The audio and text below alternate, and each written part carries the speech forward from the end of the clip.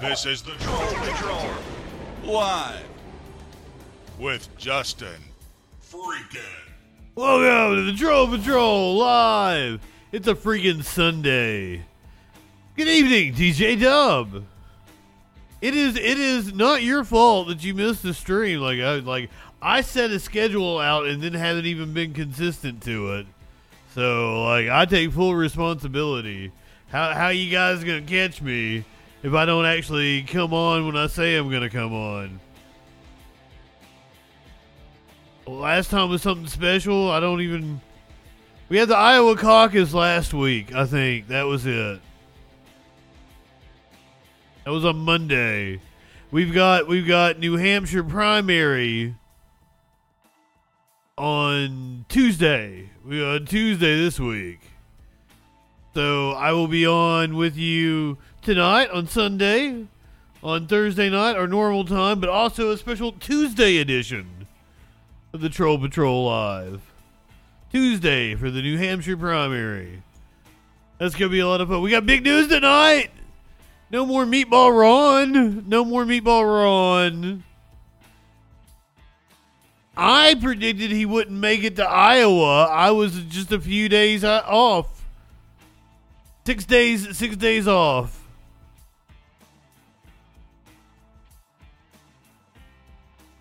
Did not even think he would make it to Iowa. Now it's like you get out the lettuce for Nikki Haley. How the fuck long is she gonna make it? Can't be too much longer, right? Cause is she even going to try to make it to South Carolina, which is her home state, where she's going to get walloped by Trump? Or does she drop out before then?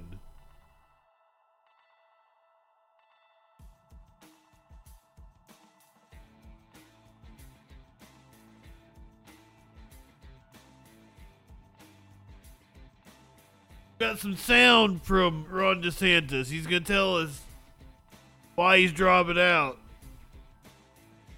Probably one of those speeches like God told him it's not the right time or some shit like that.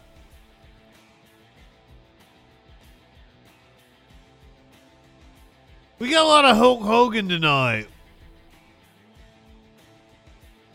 Hulk Hogan saved a young woman after a car wreck, but also his son got a DUI. Footage from both of these incidents.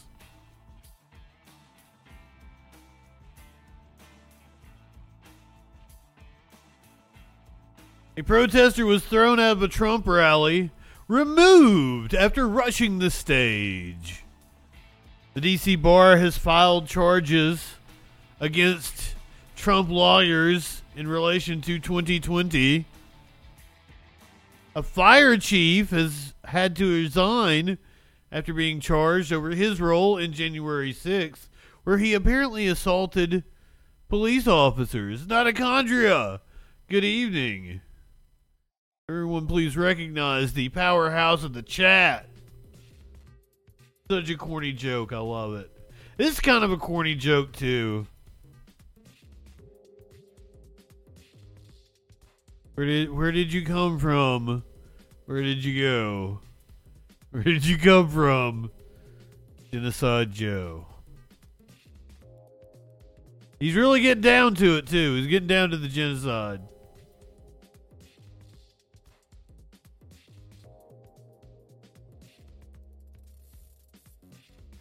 It's not funny. Yes, I got a chuckle out of the meme, but it's not funny. Nothing about it. And did somebody Photoshop a face? This guy, is that the actual face of the guy that's playing back there? Or did somebody what's going on? I'm so weirded out here. Good evening, everyone. Welcome. Troll Patrol Live. I don't have any funny stories. I didn't step in cat vomit this time. Though a cat has vomited, that happened. Oh, god damn it. We're going to see video of Elise Stefanik getting asked about E. Jean Carroll. Apparently, despite the fact that a jury has decided that E. Jean Carroll was sexually assaulted, Elise Stefanik does not believe it. Got new updates in the allegations against Fannie Willis, the prosecutor in Georgia. We're going to hear from New Hampshire voters ahead of Tuesday's primary. Dean Phillips, that is a Democratic candidate I've not covered here on the show thus far. We're going to hear from Dean Phillips, who says Biden can't win. I have a Democratic candidate for him that's like Dean Phillips, Chank, and Marianne Williamson. We might watch that on Tuesday. I don't know. We'll see. Michigan Democrats.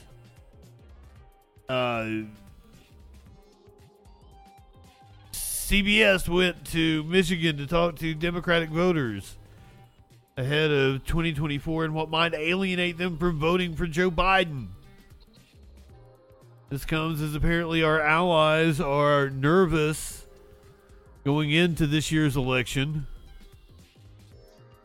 Speaking of this year and presidents, Netanyahu may not be president by year's end. At least that is what some are speculating. I'll believe it when I see it. But I mean, he's already been ousted as president once and somehow found his way back. A Louisiana teen went to Gaza and was shot by the IDF.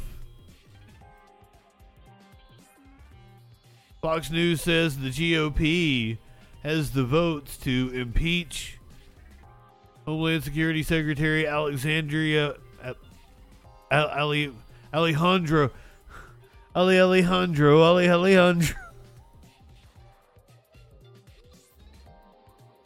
Sorry, it's a Lady Gaga song.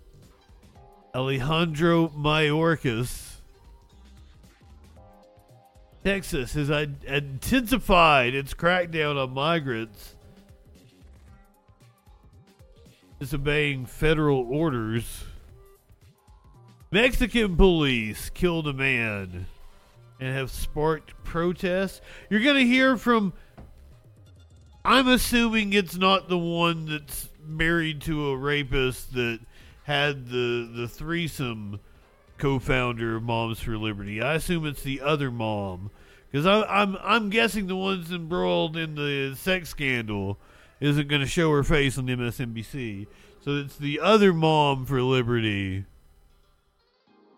Went on MSNBC to defend book bans. Copious amounts of drugs were seized at the Charlotte airport. A judge has ordered a man to be released from prison, condemning the FBI. Apparently they, what do they call it? Entrapment. They entrapped the man.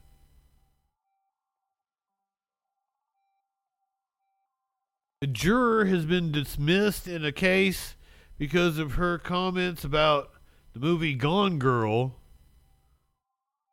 We're going to hear about this celebrity chef who has been charged with assault and strangulation. But he says he will be exonerated. All that and a lot freaking more tonight on the Troll Patrol live. Good evening. Welcome. This is your meme of the day. Joe Biden dancing to Cotton Eye Joe. Come on, man. 2024. God damn. And you know, we're already like, it's the 21st of January. We're already at the ass end of the month of January in 2024. It feels like it shouldn't even be 2024. It's already flying the fuck by. This year needs a titty slap. A titty slap! Come on, man. I condemn time flying the way it does. He condemn. It really does get faster as you get older, and it really sucks. I'm gonna be 40 this year. I'm gonna be 40 this year. Blows my mind. I don't even feel that I'd like, even if I wanted to have a child, I do not feel that I am old enough to care for a child. There's people like half my age having kids.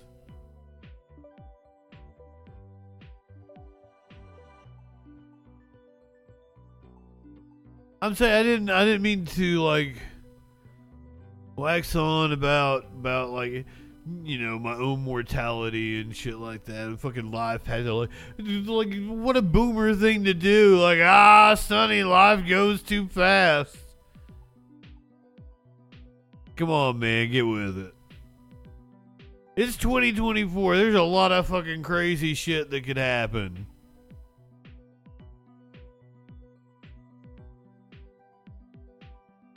I'm not anywhere near authority, so you know. He's kicking authority in the balls. Remember when Dr. Oz ran for Senate? That feels like it was so long ago.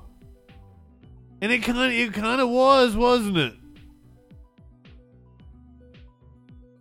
It was like over a year ago. Some fucking time. It's gonna be Christmas before you know it. I keep telling you people that it's gonna be Christmas before you know it. We just had Christmas. It's gonna be Christmas again. And then you're gonna be like, oh fuck, Justin was right. It's Chris. We're gonna get up on it. You're gonna be hearing fucking Mariah Carey. And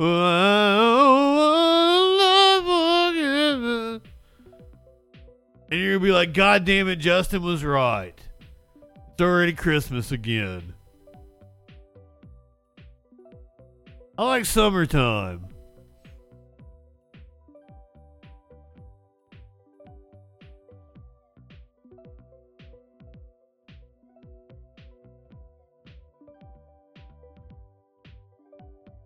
Gonna be one of those streams. Did I go over everything? I did. I went over all the shit we're gonna talk about. I think it's gonna be a good stream. I had like 3 things I wanted to cut from the last stream and put up on the YouTube. I just haven't had time. I have been busy.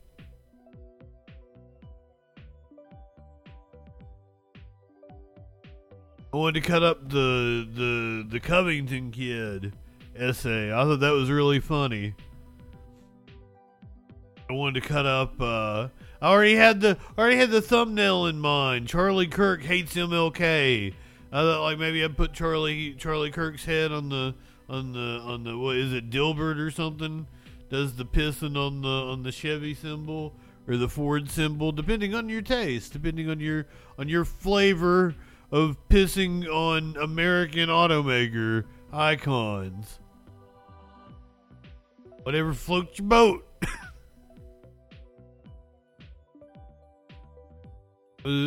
Put Charlie Kirk pissing on like MLK or something. Oh, that might get some views. Charlie Kirk hates MLK. Because he does. That was one of the things that we watched the other night. There was one more thing. Oh, the woman getting fired. Charlie Kirk hates himself. That's true, Snicks. It's probably a refreshing thing. You live in sexual also, anarchy. Good evening. So glad to see you.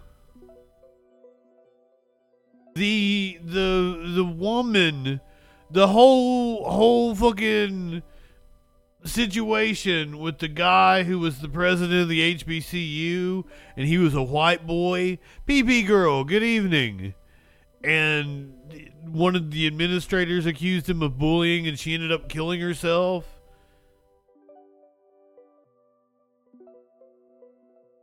And like I know there was something up there. I know there was something up with that story. Shelly, good evening. Welcome in, you fine people. We've got crazy video to watch tonight. Because we always do. You wanna go ahead and get to the did everybody see the meme of the day? Ha ha ha. We're gonna talk about Israel. Yeah. Oh, the kid from Louisiana. Jesus Christ. Kid from Louisiana goes over to Gaza to show his support to his family, I think. I don't even know the whole story. I'm not sure his motivation for going over to Louisiana, or from Louisiana to Gaza, shot by the IDF. Family wants answers.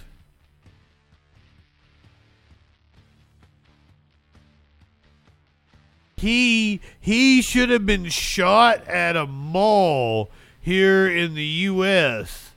Like all the other kids have a right to have happen to them.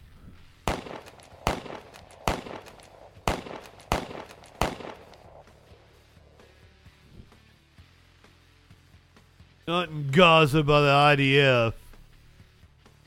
That was wrong of me. I'm a horrible person. I'm sorry. You come for the news and I pull those kinds of shenanigans. And Hulk Hogan, we get Hulk Hogan at the end of the show. Once again, Special Troll Patrol, Tuesday night. We got the New Hampshire primary coming up. But someone who will not be at the New Hampshire primary, Mr. Ron DeSantis, or Meatball Ron. Reversing the decline of this nation requires leadership that delivers big results for the people we are elected to serve.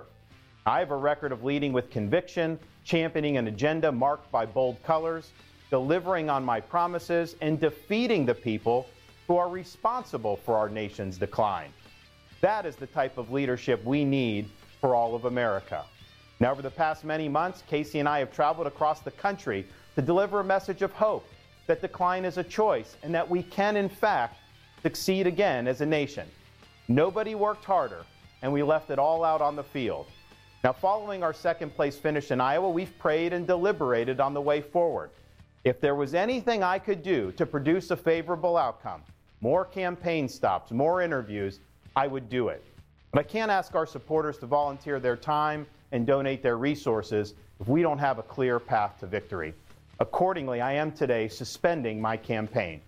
I'm proud to have delivered on 100% of my promises, and I will not stop now. It's clear to me that a majority of Republican primary voters want to give Donald Trump another chance.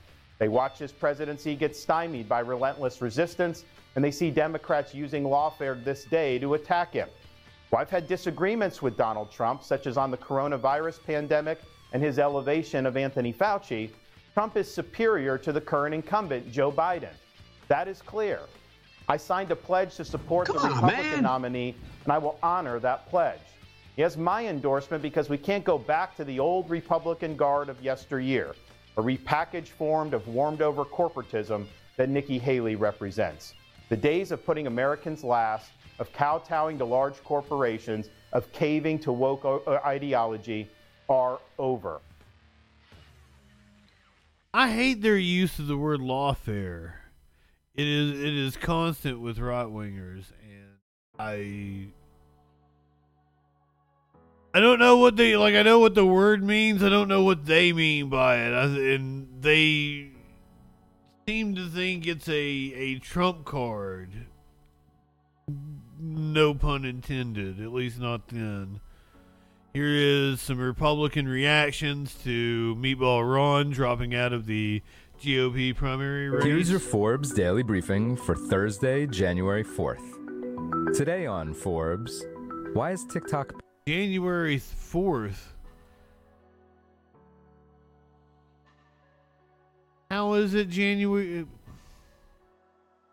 Well, that doesn't tell us anything. Parent ByteDance moving into biology, chemistry, and drug discovery. It's the wrong audio. The video, it was posted 3 hours ago. It's got the wrong audio on it because it's Sunday. Governor Ron DeSantis announced that he was ByteDance, the Chinese parent company of TikTok. Yeah, dropping out of the 2024 race. So this is the correct video, but not the correct audio. This is the audio from the January 4th edition. Oh, man, I really wanted to hear what the Republicans had to say. We were supposed to get Donald Trump Jr., Matt Gaetz, and more Republicans react to the DeSantis ending 2024 campaign. I apologize. To you. I fucking... Don't tell me that you wouldn't want to hear what Don Jr. and Matt Gaetz are saying about it.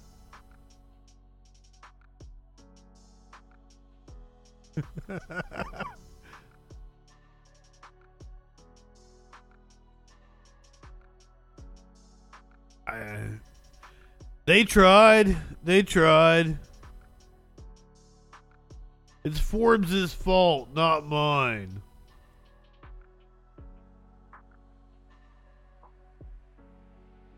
Off to a great start here tonight.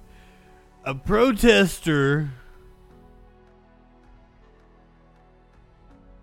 was thrown out of a Trump rally after rushing the stage. So this should be a lot of fun.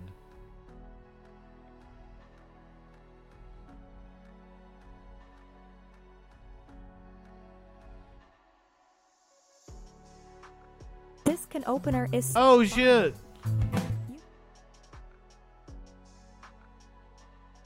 I'm having issues with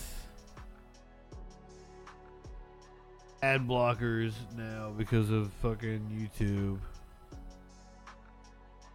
Back to us, Trumpy boy. You probably know. Until I got, who is this Isaiah friend? You can get him out of here. Get out of here. Get out of here. He's not encouraging him to beat him up anymore. Go ahead, you can throw him out. Remember 2016? He's just like, beat him up. Quesadilla.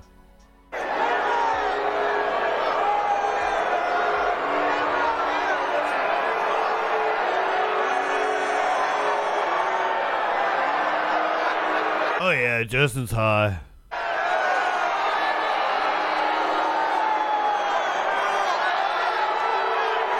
It's gonna be one of those streams.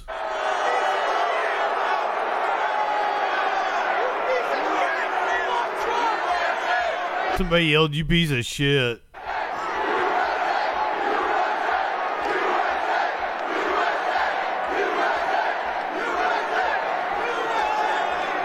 Well, now we know that politics is getting serious. So now we know we're getting serious. Now, he's just a disturbed person.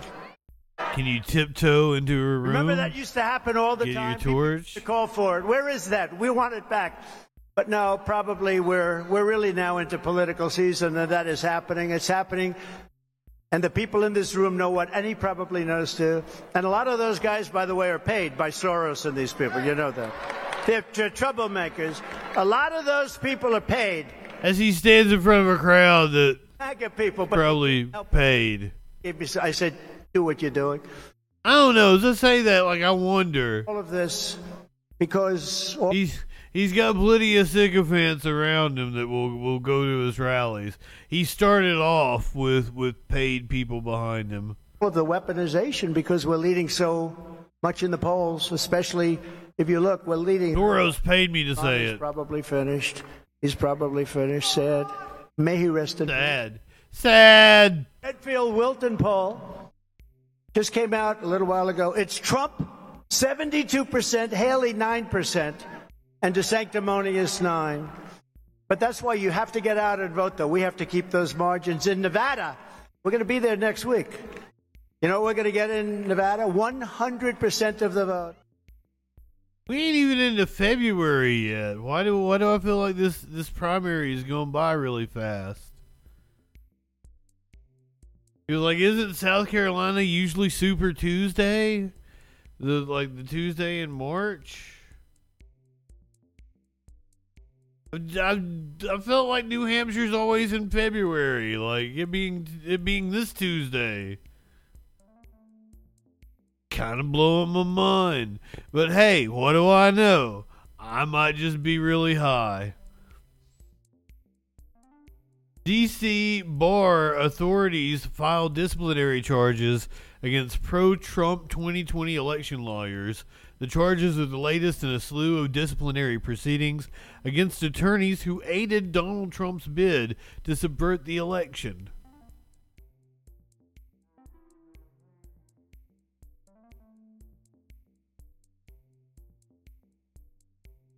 Barr investigators have filed disciplinary charges against 3 lawyers who aided Donald Trump ally Sidney Powell's campaign to mount discredited legal challenges to the 2020 election results.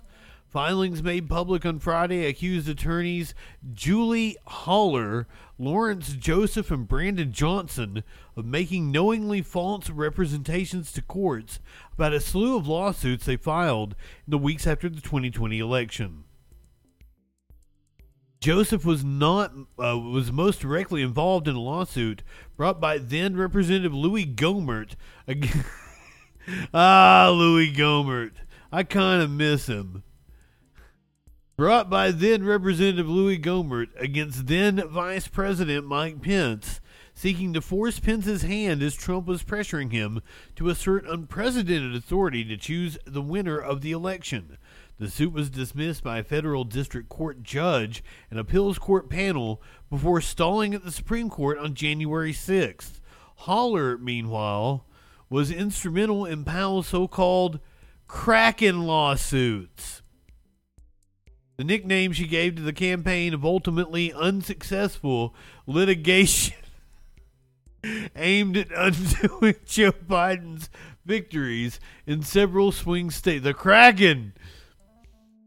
After her stint with Powell, Haller represented a handful of January 6 defendants, including Oath Keeper Kelly Meggs, who was ultimately convicted of seditious conspiracy before moving to America First Legal Foundation, the Trump-aligned outfit started by former White House advisor Stephen Miller.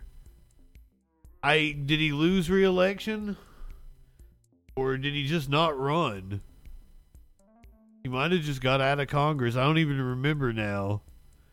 The new charges are the latest in a series of disciplinary proceedings filed across the country against attorneys who directly and indirectly aided Trump's bid to subvert the 2020 election.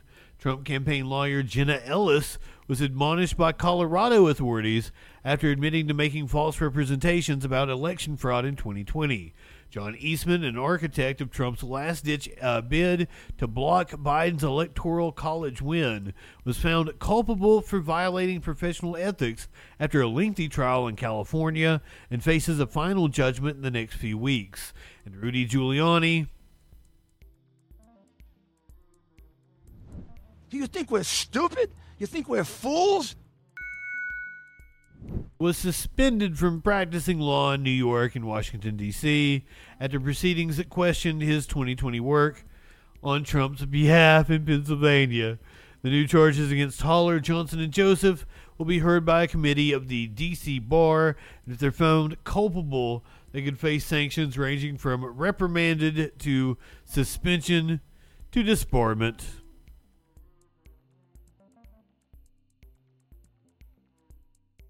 And the man may still win the election. That's insane.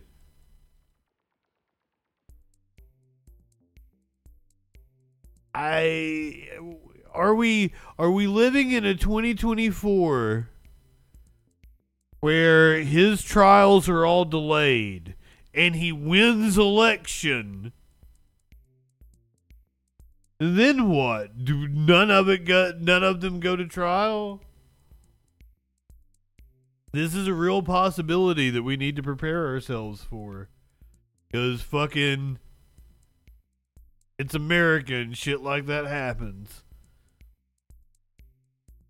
Hey, Justin, are you trolling? I wish I were trolling. I wish. It's crazy that there's a scenario out there where Joe Biden can win the popular vote by... 5 million votes and still lose the Electoral College. And then what happens? Come on, man. Socialist Aunt, good evening.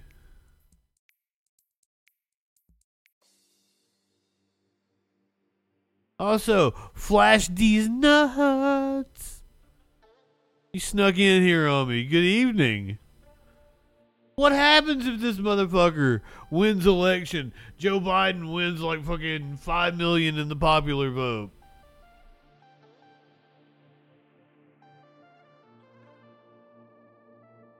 Are we going to face another January 6th? This fire chief had to resign over his role in January 6th.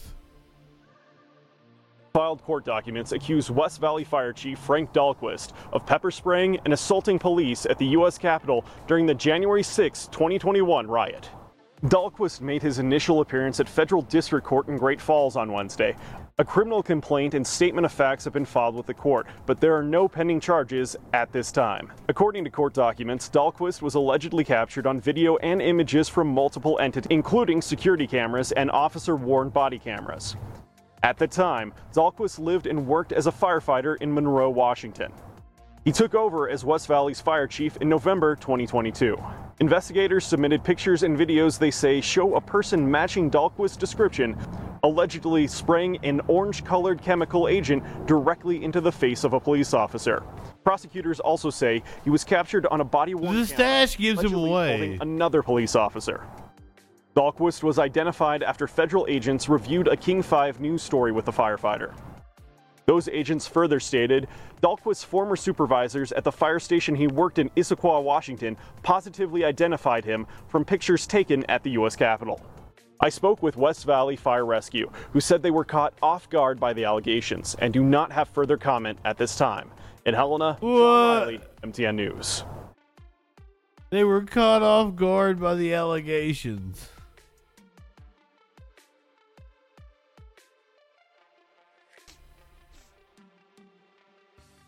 A lawsuit seeking several Texas officials, including the Attorney General Ken Paxton's emails, is going to move forward. An appeals court rules the lawsuit seeking January 6 emails from Texas Governor and Attorney General can move forward. On January 6th, 2021, Ken Paxton spoke at a rally that preceded a mob of Donald Trump supporters storming the U.S. Capitol. See if I can make this bigger. Yeah. That's the good shit.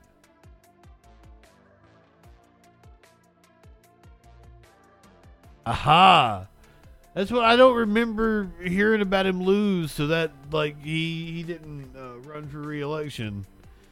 A lawsuit to force two Texas leaders to release years of their emails, including about the January 6 attack on the U.S. Capitol, can move forward thanks to a Wednesday appeals court decision. The Third Court of Appeals in Austin ruled that Attorney General Ken Paxton and the Governor Greg Abbott did not make the case for the lawsuit against them to be thrown out. The decision was a major win for American Oversight, the Washington, D.C. based nonprofit that sued for access to the records after being rebuffed by the state. The group's executive director called the decision a tremendous victory for transparency. American Oversight is seeking records related to matters of significant public interest, and the appeals court was correct to reject this effort to evade accountability. We hope that Governor Abbott and Attorney General Paxton will stop their delay and finally release these records to the public. This is according to Heather Sawyer in a statement. Abbott and Paxton can appeal the decision. Neither responded to requests for comment.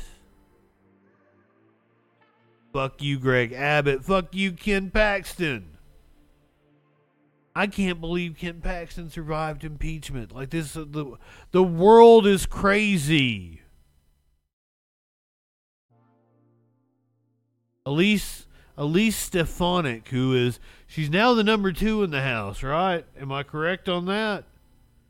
She's still like the number 3. She's number 2 in the Republican House leadership. She was at a Trump event in Concord, New Hampshire. She was asked about the allegations, the proven fact that Trump sexually assaulted E. Jean Carroll. Leadership, which is President Trump at the top of the ticket. How do you grapple with standing by his side while the jury is debating how much to award E. Jean Carroll for being sexually abused by Donald Trump? These are witch hunts against President Trump, whether it's the bogus, whether it's the bogus case from Tish James, who is a radical prosecutor. They are all witch hunts against President Trump. No, of course not. They're all jury found that Donald Trump sexually abused her. Witch hunts against President Trump, and the reason why is because he is pulling ahead of Joe Biden, and Joe Biden is the weakest candidate we've ever seen. No, I disagree. No, I don't believe that, and I support President Trump. And you know what? The media is so biased. This is just another example of the media being out of touch. E. Jean Carroll? It's not me. It's not the media. It's a jury that found that he sexually abused E. Jean Carroll. Again, the media is so out of touch with the American people. Like 2016, you are going to see the American people speak out loudly and clearly with their vote. We are so tired of the biased media shilling for Joe Biden every single day. And the reality is President Trump is going to win. He's going to restore rule of law, and he's going to restore respect for the Constitution in this country. Seen as more moderate. The dude that tried to install himself as a dictator is going to restore respect for the Constitution in this country. Come on, man. Come on, man. Do you think we're stupid? Do you think we're stupid? You think we're fools? That was Elise Stefanik, she's either number 2 or number 3 in GOP leadership in the House. She's the Republican whip.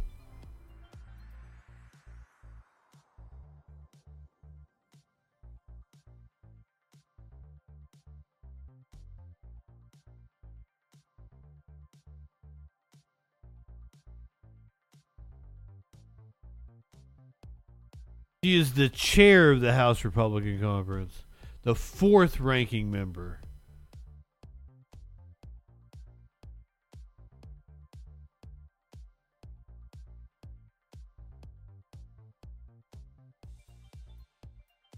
Now to the salacious.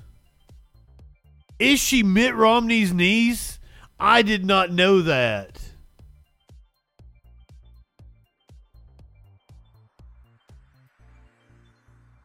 That makes a lot of sense. There are apparently new allegations against the DA in Georgia that brought the charges against Trump. Fani Willis is accused of having an inappropriate relationship with one of the prosecutors that she appointed to work on the case. On top of that, something else has happened, according to News 11. New details tonight as new civil court filings now accuse Fulton County Special Prosecutor Nathan Wade of buying airline tickets to Miami and San Francisco for Fulton County District Attorney Fani Willis. Now this new filing includes credit card statements his wife's attorneys say back up that claim. Our Zach Merchant is here with once again the latest on this ongoing issue. Yeah, guys, we told you at 5 o'clock about Ronna Daniels. When a judge announced a hearing. Oh, I thought she was his daughter. To evaluate the claims in the divorce case between Nathan Wade and his wife Joycelyn. Now we're breaking down how that could impact the ongoing criminal case against former President Donald Trump that Nathan Wade is helping to lead.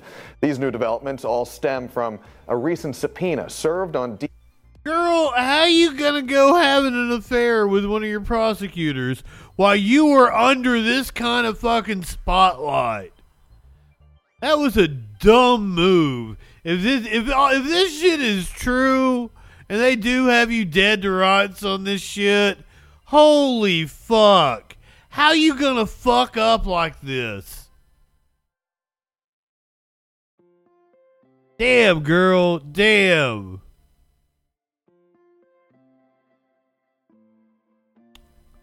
I don't know what to say. That's like the last thing in like not only Trump, but Trump, all these people that are around Trump that are part of this RICO case.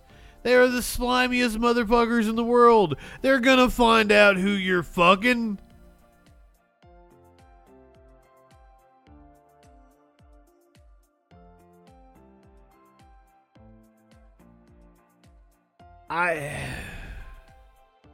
DA Willis compelling her to testify in Wade's divorce case. Willis filed a motion in court just yesterday trying to block that subpoena, arguing she had no legally relevant information to share. But today, Joycelyn Wade responded in court, releasing credit card statements alleged to be her husband's that show he spent more than $1,000 for a passenger listed as Fonnie Willis to accompany him on trips to Miami and San Francisco in 2022 and 2023. Joycelyn Wade's attorneys wrote that they wanted to depose Willis to determine the nature of her relationship with Nathan Wade. Previous 11 Alive reporting revealed that Wade has been paid more than $500,000 more than the other special prosecutors on the case, stressing that he was speaking only hypothetically. Long-term Gwinnett County District Attorney Danny Porter says if the allegations are true, it would reflect badly on Willis's judgment as a lead prosecutor. Ultimately, it'd be a question for the voters whether or not they want to reelect a person who exercised poor judgment. But when it comes to how these allegations might impact the ongoing criminal case against Mr. Trump, Porter says it would take a lot of proof for Wade or Willis to be disqualified from the case. Yeah, I don't see how it affects her case. It was all part of a plan to pay him more money, and then she would draw the benefit, more or less a kickback. Then it's really irrelevant to the criminal case, to the Trump case.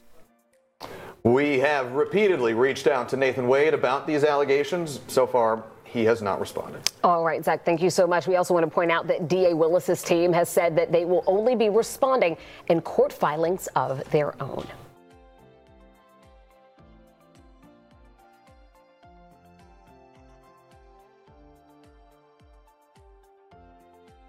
Well, so that's your update on what's going on in Trump world. Let's hear from voters ahead of New Hampshire. Remember, we're coming on Tuesday night, 8 o'clock. It's the New Hampshire primary. Let's hear what voters have to say.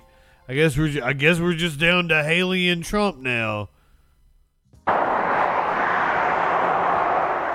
We're here at the Goldenrod restaurant in Manchester, New Hampshire, ahead of the state's first in the nation primary. And I'm speaking with supporters of Nikki Haley, Ron DeSantis, and Donald Trump about why they've chosen to support their candidates and what issues are most important to them. Galen Druk. Tell me your name and who you're supporting. My name is Thalia Flores, and I'm supporting Nikki Haley.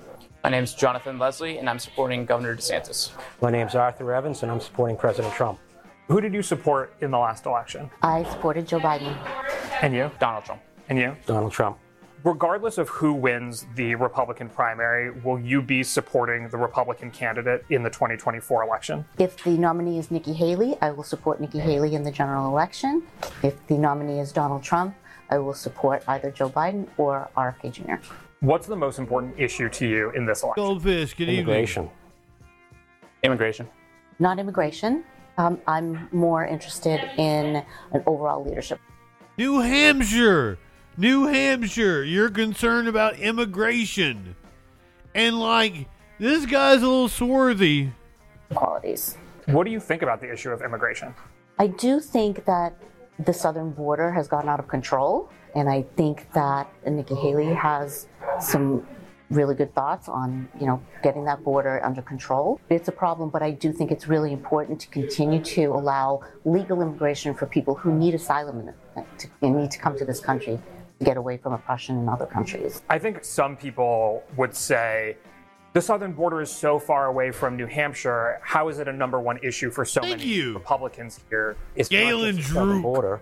Over the summer up in Coos County, up in Pittsburgh, there was a Brooklyn, New York man who smuggled in 8 or 9 people over the border into Stewartstown or Pittsburgh, and that's the upper tip.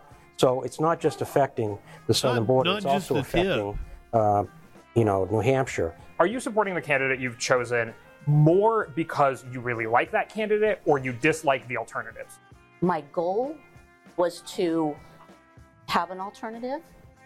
The result was really getting to like Nikki Haley and respect her and want her to be my president. Really? How about you? I 100% support Ron DeSantis. Since I, kind of started to look into who's running for president, Donald Trump was an awesome president. I thought, there were definitely a lot of great things about him, but I like some of Ron DeSantis' perspective a little bit more. And I'm 100% behind President Trump. I was in 2016 and 2020. And getting back to this, are you voting for Nikki, or are you voting for Nikki because you're against President Trump? And I think that's what why there's been an outreach from the Haley campaign to reach out to these independents and vote for Nikki, but they're not voting for Nikki. They're voting against President Trump. Would you vote for Donald Trump if he is convicted of a felony before Election Day? More than likely, yeah. Even though I'm not supporting him necessarily in the primary, that a lot of the charges have been politically motivated. I think Donald Trump in 5 different jurisdictions, and he should be held accountable for his actions. Do you think that if he wins in 2024, he should seek quote-unquote retribution against the Democrats? I believe he's going to try to unite the country if the other side will unite with him. What do you think? Do you think he should seek retribution? What? He'll unite the country. Do you know who Donald Trump is, sir? If he's elected in 2024? No, I don't think that'll accomplish anything. I went to a Donald Trump rally for the first time this year. In one sentence, he was saying that he was being persecuted. The DOJ and the FBI are corrupt, and he was being, the government's being weaponized. And then in the next paragraph or the next sentence, he was saying, when I get in there, I'm going to lock them all up and send them all to jail. So Yep. the weaponizing. So do you think that Donald Trump didn't actually do the things he said he was going to do when he ran the first time? No, not at all. I mean, we had gas at $1.87. We had pretty much world peace. So no, I'm totally... No, we did not have world peace. Pre-Biden. When? But when? Back in 2020. Okay, so we were all staying home because of COVID. Nobody was on the roads. People were staying home. There was no gas vaccine. was still cheaper prior to 2020 than it is now. What do you think is the number one thing Nikki Haley will do that will improve the economy? The woman is smart. Having an accounting background, she's going to go in there and she's going to want to have full transparency of where our money is being spent, both Does she have an here in the accounting United background? States and overseas, where our money is going, how it's being spent, and she's going to tighten up the purse strings. And certain spending needs to be cut back and then put into other places. She's really good on, defense spending. So you said she's good on defense spending, and she's going to tighten the purse strings, but she still wants to continue sending money over to Ukraine. What's your thoughts on that? Now, I'm not an expert on this, but she talks about how Ukraine is a very small portion of the defense budget, and that she can take that money from other places. Do you think we shouldn't be giving Ukraine money? No, I think we're broke. Do you know anybody who serves? No. Okay, so I have a lot of friends who still serve. Their barracks are decrepit, but right now we're sending $50 billion annually to Ukraine rather than helping our troops become safer, be in healthy barracks. Part of the conversation in the Republican primary has been about race in America. Looks like fish. And the different candidates have weighed in. I'm fish and chips. Overall, do you think that America is a racist country? I think we have had a racist problem in this country since its inception. And I think that we just try to make it better and learn from our mistakes, go forward. So I don't think America's a racist country. I think the Constitution was written colorblind, but unfortunately people are fallible. But slave owners. Race prior, things are, as you said, continually getting better. I would totally concur with Jonathan. But having heard that, right, you're talking to 3 white folks from New Hampshire. I'm not white. So, they're not. I'm so sorry. Yeah. I'm so sorry. I said he looks swarthy. You assume it, and you can't really base that assumption. How do you feel like this conversation amongst all of us has... Well, he's like Italian or some shit, isn't he? Politics in America. Everyone wants America to be the best country it can be. We have different perspectives on how we get there. And it really shouldn't be this combative, they want to blow up the country. I mean, yeah, there are some people who are like that. But for the most part, we all want America to be successful, our kids to be successful, our grandkids to be successful. And we all just have different perspectives on how to get there. Absolutely. We want things to be stable. And we want, like every father wants their children to have a better life than they have. Wilford Brimley looking motherfucker. Hi, George Stephanopoulos here. Thanks for checking out the ABC News YouTube channel. Shut up, George. We're gonna get some Democratic voters here in just a little bit. I promise. It's not gonna be one-sided. We're gonna hear from Democratic voters, but before we do that, we're gonna hear from one of the Democratic primary candidates. Let me tell you, I was going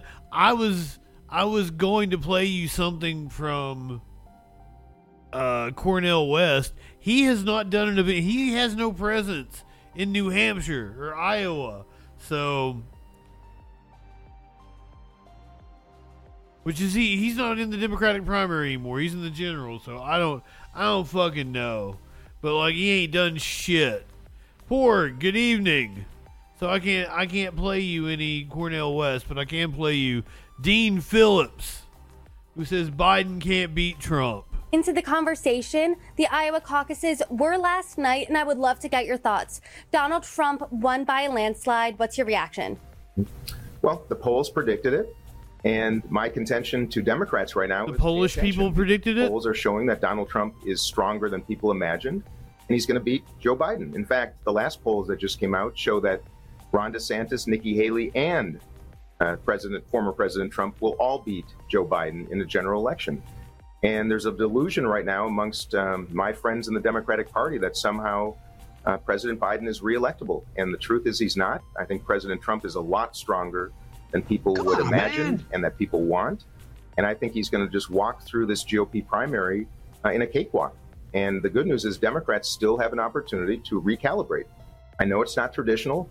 I know it's not what conventional wisdom within the political industrial complex would have us believe, but the reality is I can beat Trump and I can also beat Haley. President Biden can't. And I think that's what we discovered in Iowa. He is strong and he's coming on stronger, and Democrats are complete. Sir, I'd never even seen your face until you ain't beating fucking nobody. What the hell? Completely delusional and sleepwalking into a disaster if delusional this coronation. Let's talk about that poll you just mentioned, because the numbers coming out of Iowa last night do suggest it would be a cakewalk for Donald Trump to get the GOP nomination. And a recent CBS poll, as you stated, said that Nikki Haley, Governor Ron DeSantis, and Donald Trump would all beat President Joe Biden in a head-to-head matchup in 2024. Now, a tracker from 538 says that you voted with President Biden 100% of the time. So what would make the outcome different if we replace President Biden with nominee Dean Phillips? Well, let's start with what the numbers are also showing, which is most of this country, an overwhelming majority of this country collectively does not want a Trump and Biden rematch. Most of this country believes both men to be too old to serve in this position. And that's not my comment about that. That is what the country is saying. So let's just start with generational change. The biggest contrast you can draw right now is this is Democratic candidate Dean Phillips, experienced candidate of good principle and ready to lead the country. President Biden at age 82 by the time of the next election, 86 by the time of the end of his. It is this motherfucker, Marianne Williamson, and Cenk Uygur running in the Democratic primary. So, second term, if he were to win again, is an elderly man, a good man. But that's what the country's saying. That's one. My policies are different. I will be a Democrat to acknowledge the truth. The southern border is an unmitigated disaster. We have chaos there. We have chaos in our cities. We have a crisis overseas of war, and it is spreading. It is not being contained. We also have a lack of affordability in our country. The president has done a good job of investing in America. You just referenced my voting record with him. Those were good investments, the infrastructure bill, the CHIPS Act. But he has not invested in Americans. And that's my contention and the biggest point of difference with the president. We need health care for everyone. I'd never seen his face before. Build 7 million houses in this country to eliminate homelessness and put downward pressure on unaffordable rents.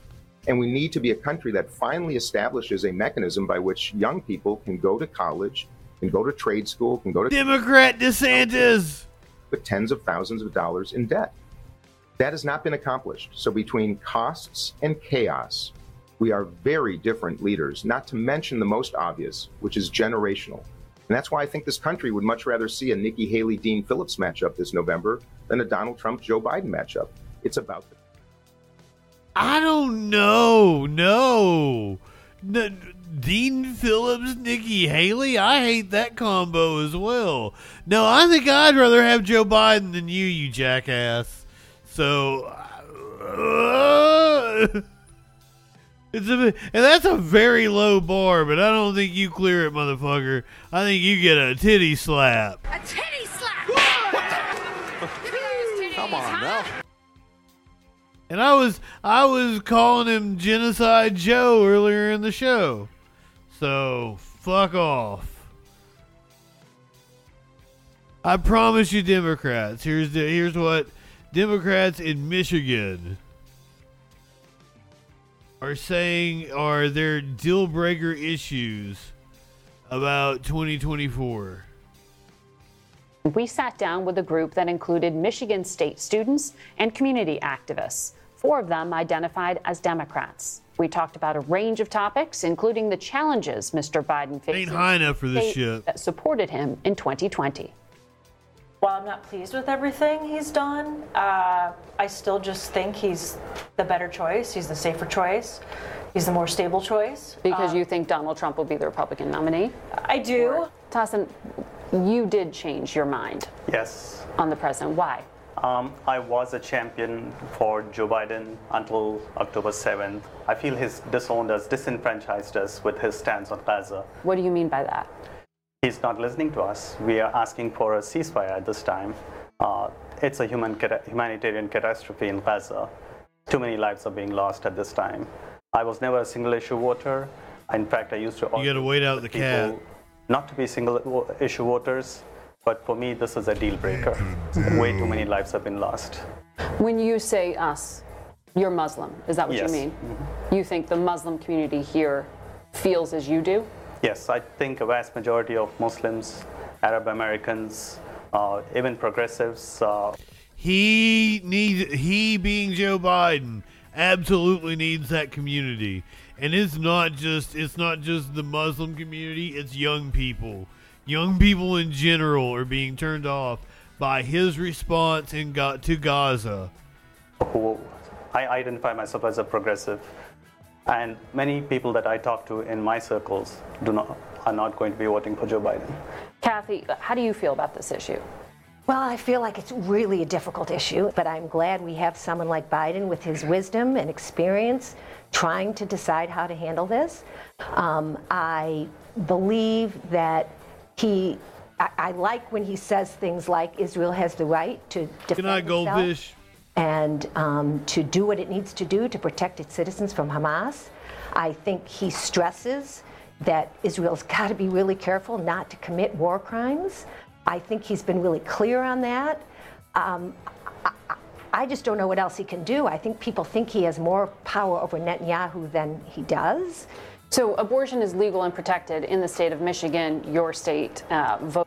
Well, she is wrong. I think like the idea that the U.S. doesn't have more control over what Israel does with the money we send them.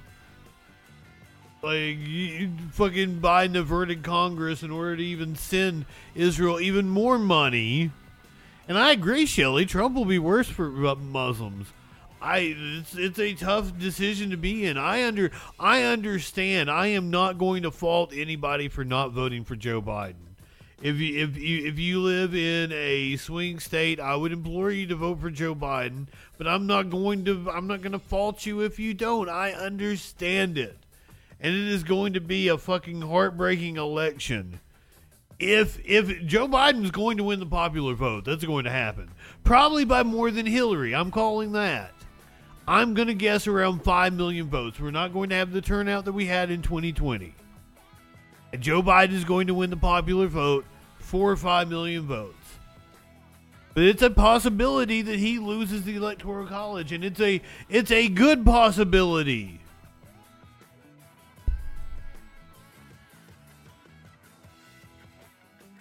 So I don't know what to do with that, but I am not the one to vote shame.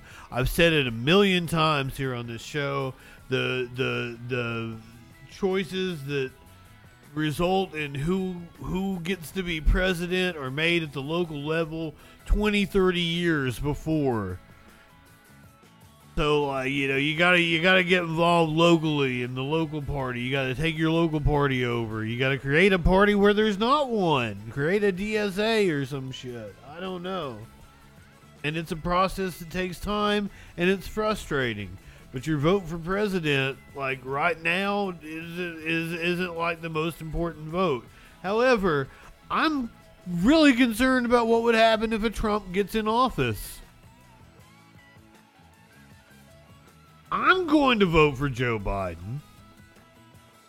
I am not going to fault anybody who doesn't feel that they can. I encourage them to still go vote down ballot, go vote for a third party candidate. Cool. I'm not going to vote shame anybody. Not my business. It's interesting to hear what these Democratic voters have to say, though. Voted for that, but do all of you not high enough for this shit? Any vision for what should happen at the national level if you see Donald Trump elected, Sean? Do you think that there will be federal limits on abortion access? No, I don't believe so, because I think the court has been quite clear, and this was through their opinion in the Dobbs case. Allowing states to tailor their own methods for regulating abortion. And then this is not a Democratic voter, this is a Republican. Who wrote that opinion that it wasn't going to be federally regulated. The only way you can do that is if you change the Constitution. So I could see... Or write a new law.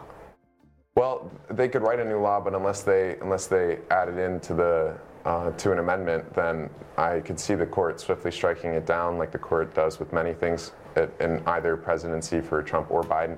And so I'm not exactly worried about that issue. I would like to see instead what I just said, where Congress does make an amendment protecting the life of everyone, including people in the womb. Some of the Republican candidates have different visions on what you just laid out there. You are shaking your head vehemently, so I have to. No, you feel strongly. Please tell me how much of reproductive rights are a factor in your presidential campaign vote? Oh, it's huge. The president chooses our Supreme Court justices. I wish I had confidence that you say in our Supreme Court justices. I think there's probably it's one of the most important things that the president does, and that we have had. You believe a Republican politician, you're a sucker. That are, really changing. You believe pretty much any politician, you're a that sucker. I find very disconcerting, and I'm very concerned about reproductive freedom in this country. And you are as well. Same. I mean, I think it was, looking bigger picture, just the last few Supreme Court nominees, the process was totally upended and totally disregarded. And I think it starts with that. And then freedoms were rolled back, such as reproductive freedoms. So I'm fortunate that we have protected them in the state of Michigan. I think, just again, the American people are for some type of abortion protection. Certainly there's a sliding scale, but for the federal government to just disregard that and go the other way, I think is appalling. Saba, you said reproductive rights are a huge factor for you, but that you probably won't vote for President Biden. I think it would be hypocritical of me to use reproductive rights as a way to justify voting for Biden when Biden is aiding and sending military aid to Israel, which is airstriking Gaza and blocking humanitarian aid, leading to women there who are pregnant, either getting C-sections without anesthesia, not being able to be provided with prenatal care. It's interesting that, just to button this up, you are not very excited about the Democratic candidate. But I saw the both of you are excited, but I saw the both of you jump. Yeah, them older people, they like Biden. That is something that's going to make you show up to vote, even though you're kind of on the candidate. I think so. I mean, you see exactly who is excited about Biden. Her. That's That's what like blows my mind. I've told this story before. I was editing for a podcast, and they were like professional levels. They were like Gen X. Like one of them was a doctor, and another one was like a hospital administrator, and another one was a lawyer, and they had a podcast, and they fucking love Joe Biden, and like I'm like, this is where this mythical Joe Biden supporter is. And like they were they hated Bernie. It was wild. And it wasn't a political podcast. They were just kind of, topical, and it was 2020.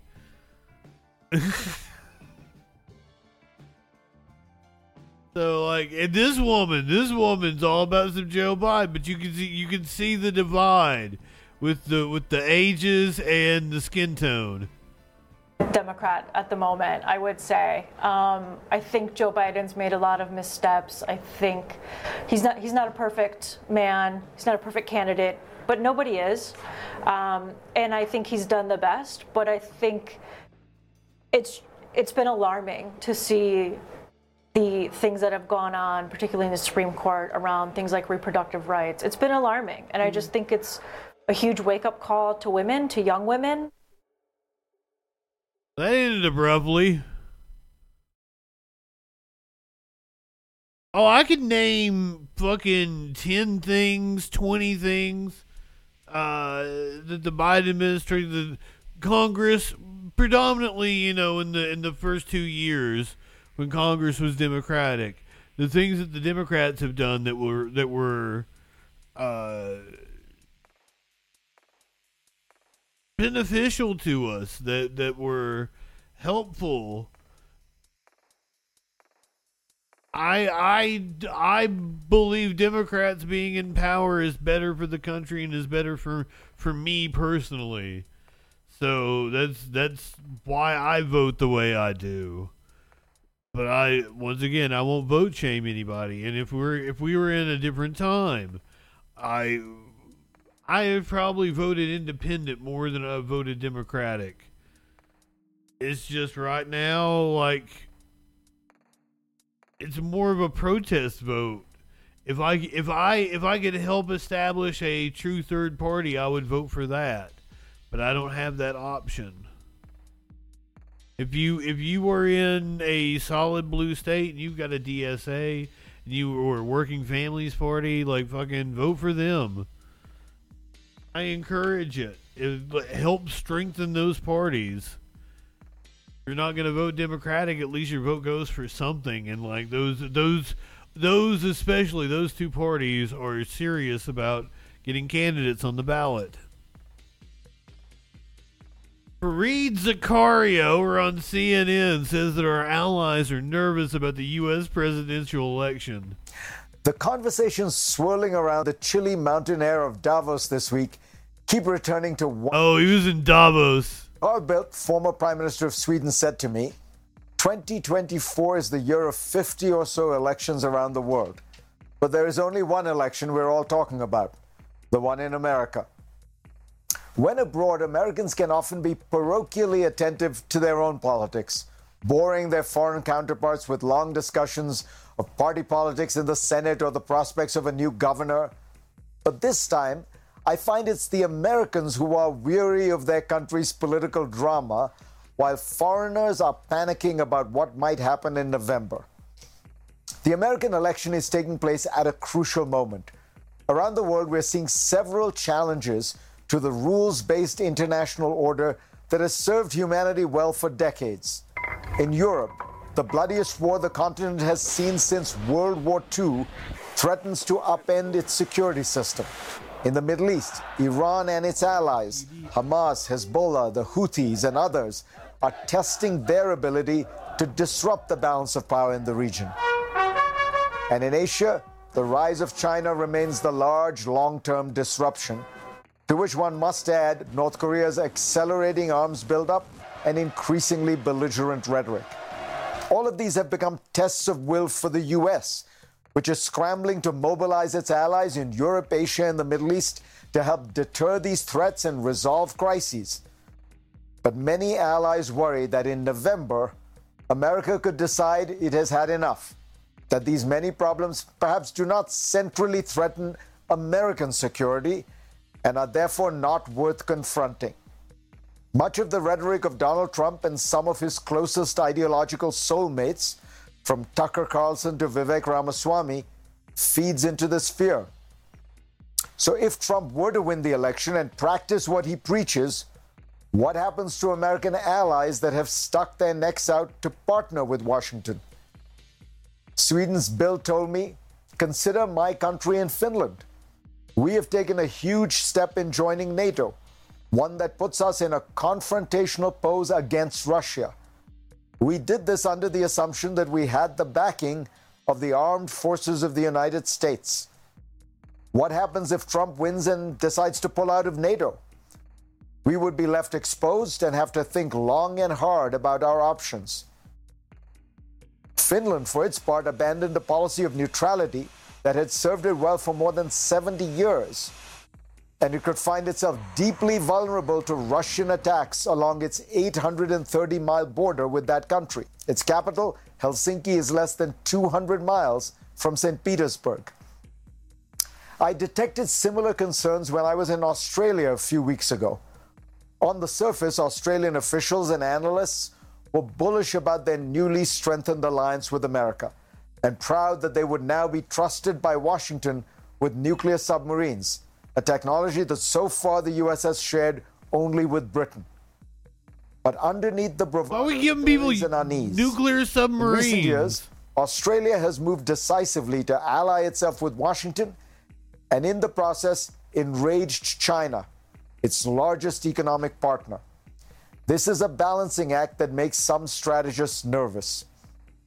Sam Rogovin is a scholar at the Lowy Institute, Australia's leading think tank on international affairs. He has written a book, The Echidna Strategy, that best articulates this nervousness. Rogovin argues that Australia is making a major mistake by relying on the U.S. to be there for it over the next few decades.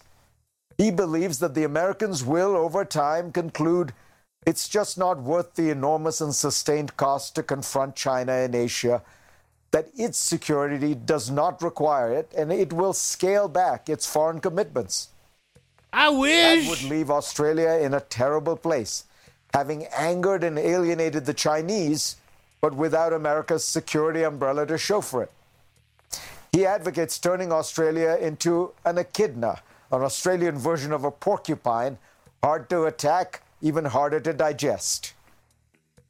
Ever since World War II, Washington, on a bipartisan basis, has adopted an expansive vision of its own security, one that recognized it alone could help undergird stability in the key regions of the world.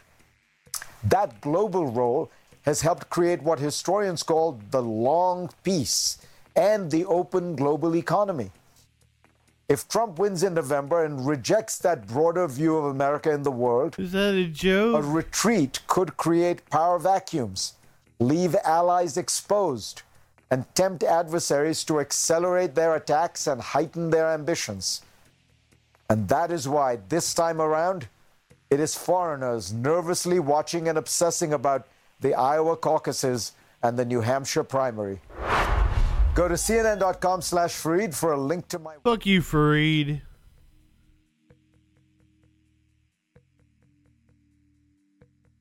I assume that Netanyahu, Putin, they want Trump back in power. They'll do everything in their power to make that happen. But there are some people who think that Netanyahu will not be in power by the end of the year. This extremely Jewish-looking man is going to explain it to us. Aaron, look, you've said this, I don't know how many times to me in the last 105 days, that there are various parties who will not be party to a deal that results in the establishment of a Palestinian state. And Benjamin Netanyahu is one of them. With him at the table, it's not going to happen. So probably none of this is a surprise to you.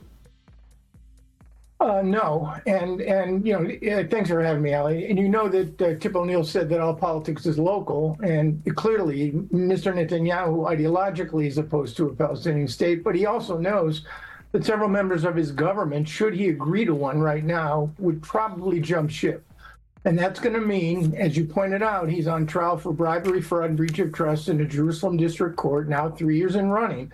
Unless Mr. Netanyahu stays Prime Minister of Israel, it's less the war, Ali, it's the determination to hang on to power, because it's only through hanging on to power that he can seek to dilute or somehow end run that indictment. And I think that's the key here.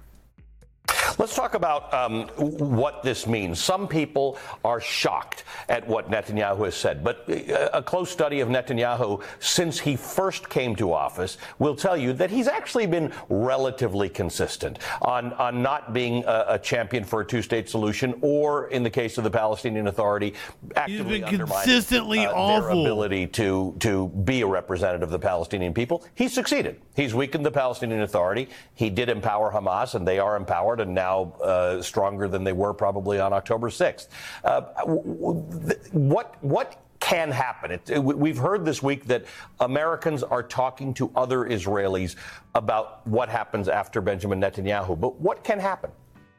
Well, there's the day after Gaza and there's the day after Netanyahu. The problem is that there's no mechanism right now to remove it. He has a majority of 64, and with Benny Gantz adding 12, Jews join the war cabinet, that gives him a comfortable majority. So right now, literally, there's no way to end his prime ministry. It may well be, and I do not believe, Ali, that the most intense kinetic phase of this war is going to continue for several more months. The war is going to wind down. And at that point, the reservists are going to return home, many of whom are extremely critical of Netanyahu for his efforts to rearrange the political furniture in Israel and undermine the independence of the Supreme Court, of the judiciary. There may be increasing protests. At that point, Benny Gantz may decide to leave the government and to tell the people of Israel why he's leaving. So Netanyahu is not a sole unitary actor here. He's going to be under increasing pressure. There's also going to be a state commission of inquiry, which is going to address the issue of the massive intelligence and operational failure. So I'm afraid, and he's the worst of all possible combinations, because he's conflated his own legal and political travails with what he believes are the best interests of his country. He's the wrong leader to steer Israel through a critically important period. Problem is, as we approach presidential elections, he is banking on a Trump victory. There's no question about it. It will relieve some of the pressure, and Trump will create a sugar high for Israel. There's no doubt about that. But again, I'm not taking bets on this one. I think there's a reasonable chance that by the end of 2024, Benjamin Netanyahu may not be the prime minister of Israel. Let's hope. And again, having worked for Republicans and Democrats and voted for Republicans and Democrats, that Joe Biden is around to deal with the next Israeli government. Aaron, typically Antony Blinken or people, American officials who have visited Israel since October 7th have gone to Israel, then they've gone to other places, Qatar or Saudi Arabia. In this case, Blinken went to a number of Arab states first to try and coalesce around some kind of an agreement about what can happen to Gaza. And it was shot down the second he got to Israel. Netanyahu said, no deal. Blinken goes back empty-handed. That said, we've discussed the fact that Netanyahu is not looking for that sort of a situation. Is there anything about the discussions that Blinken had with Arab leaders that suggest a potential plan for Gaza in the post-war days? I don't see one, frankly. I know it's sobering, annoyingly negative analysis, but I don't see one. An international force with the UN or outside one is not imaginable, frankly. The Arabs are not going to do the Israeli bidding, certainly while Israel remains militarily involved in Gaza, by sending their own forces. And the notion of bringing back the Palestinian Authority, training Palestinian security forces, even if you could work out the politics, is at least 8, 10, 12 months away. So nobody has an answer, frankly, to the day after, or even the day after the day after. And that's going to be a serious problem as we move to 2024. The Palestinian Authority over what exactly? That Joe Biden's demeanor, his emotional commitment to Israel, not to Netanyahu, means that he tends to want to accommodate understand and work with Netanyahu rather than confront him. The president has options. He could withhold or slow off military assistance. He actually seemed to rule that out tonight in his phone call with Netanyahu's comments. He could change voting patterns in New York and abstain or vote for UN Security Council resolution. And in the nuclear option, should he choose, he could endorse a cessation of hostilities, which would put him fundamentally at odds with Benjamin Netanyahu's government. I just don't see, frankly, Ali, whether we're looking at a major breach between Israel and the United States anytime soon.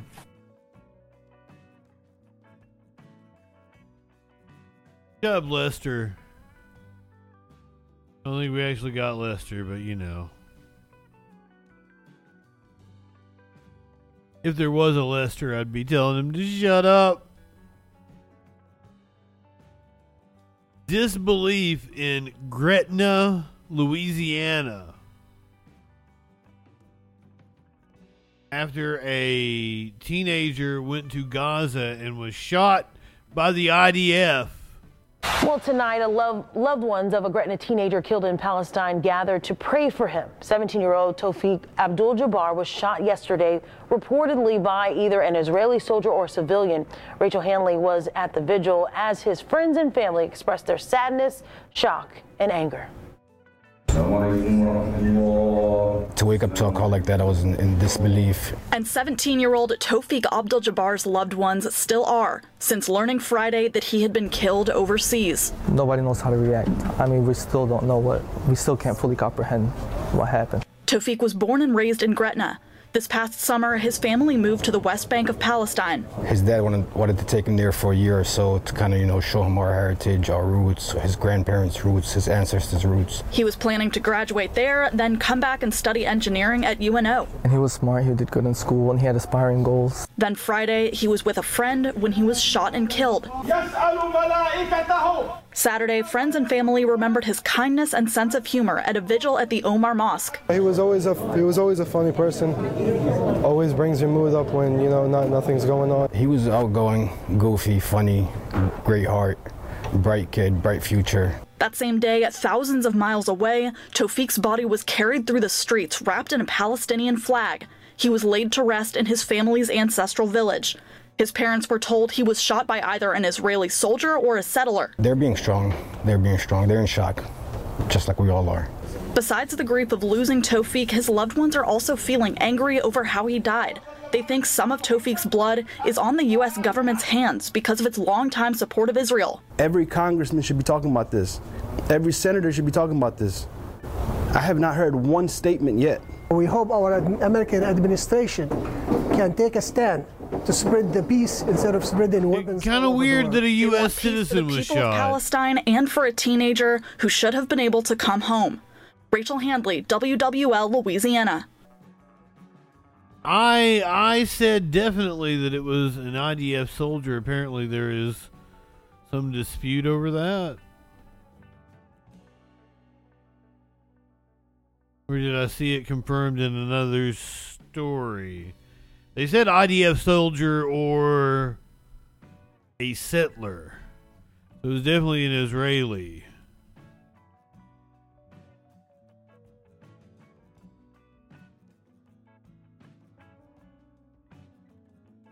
The GOP apparently has the votes to impeach the Homeland Security Secretary Alejandro Mayorkas. This is according to which is weird because they have a razor thin fucking margin. This is according to someone who went on for drinks with Maria Bartiromo this morning. Heart-wrenching testimony from Tammy Nobles during the Mayorkas impeachment hearing after her autistic daughter, Kayla Hamilton, was brutally murdered by a member of MS-13 who was in this country illegally. Republicans on the House Homeland Security Committee voted to... Wait, what? We covered this story. I don't remember MS-13 being involved in this. Can you guys fact check that? I don't think that's true. Because we covered that testimony. move forward with impeaching Mayorkas for his failure to secure the southern border, with a markup of the articles expected before the end of the month. Joining me right now in this Sunday Morning Futures exclusive to walk us through the process is the chairman of the House Homeland Security Committee, Congressman Mark Green. Mr. Chairman, thanks very much for being here. Thanks, Maria. Well, this really was hard to watch, this testimony by the woman who lost her daughter. You all are out until the end of January. When you get back on January 29th, will you walk us through how you lazy asses impeaching Alejandro Mayorkas? Yeah, Maria, right now we are assembling articles of impeachment to present to our committee. We'll mark those up in committee very shortly after getting back. And then passing the committee, they'll go to the floor for a vote on the floor. So the vote on the floor you're expecting in early February then? I think it's very soon after. You know, one of our challenges is just the folks that are out for health issues right now. But once those individuals get back, I anticipate a very quick vote on the floor. Bottom line, do you feel you have the votes to impeach Mayorkas? Yes, we have the votes. You have the votes, and are you seeing that as a opening to actually get this done? What happens in the Senate? Do you believe he will actually be out? Guys. I'm not sure we're not days away from a vote to remove the Speaker of the House again. And this motherfucker's out here, we're going to impeach the Homeland Security Secretary. I kind of think he's full of shit. Just throwing it out there. The job. I certainly hope so, Maria. Look, this guy has subverted the laws passed by Congress, ignoring a co-equal branch of government. It's very clear the law says shall detain, and Mayorkas has done everything not to detain. In fact, he's created systems that what he calls lawful parole, but it's actually totally contradicting the Immigration and Nationality Act that was passed by this Congress. The executive branch executes the laws.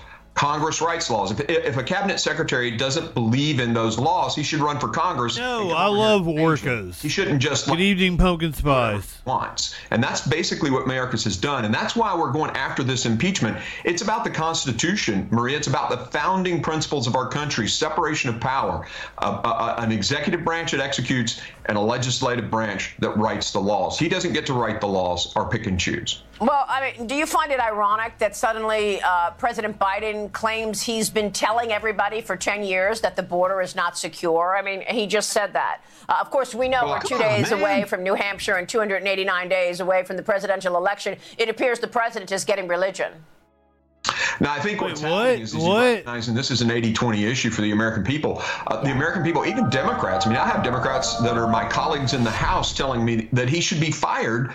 But it's unfortunate. They're probably going to vote to not impeach. But the truth of the matter is every American recognizes that they're not safe with this open border. His lawless actions have resulted in 150,000 fentanyl deaths. The cartels metastasizing across our country, controlling the gangs that are in our country and in our cities.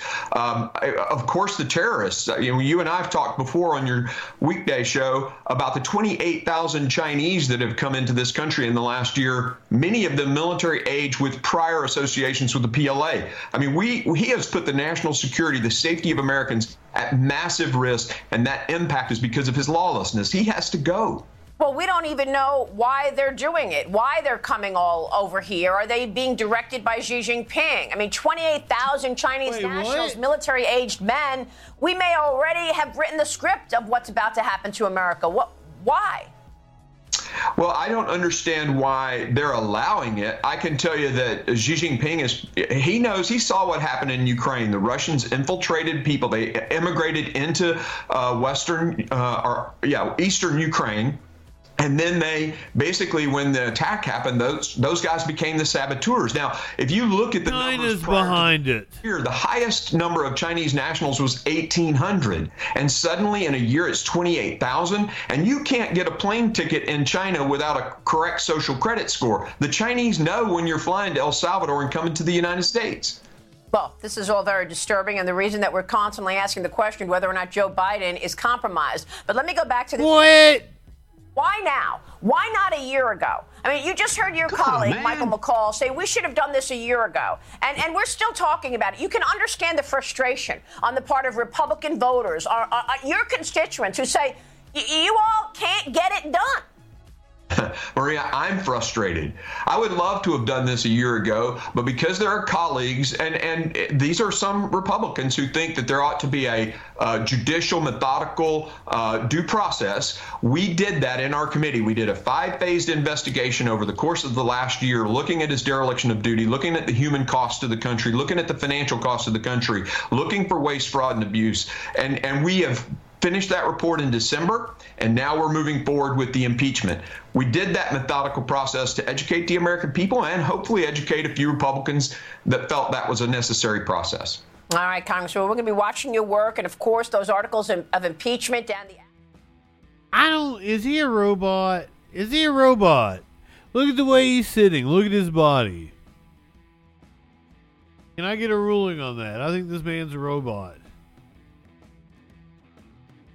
Who is he? He's a sex doll. Representative Mark Green of Tennessee. Representative Mark Green of Tennessee is a sex doll.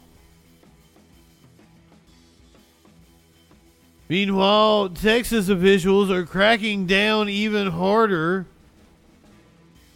We saw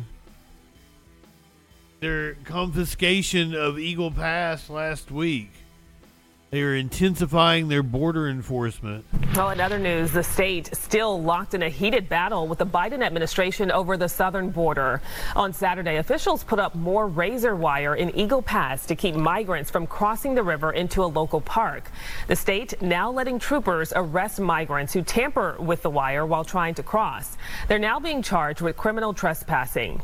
Arrested migrants will wait in jail until sentencing and then be turned over to ICE, which will decide whether to deport them.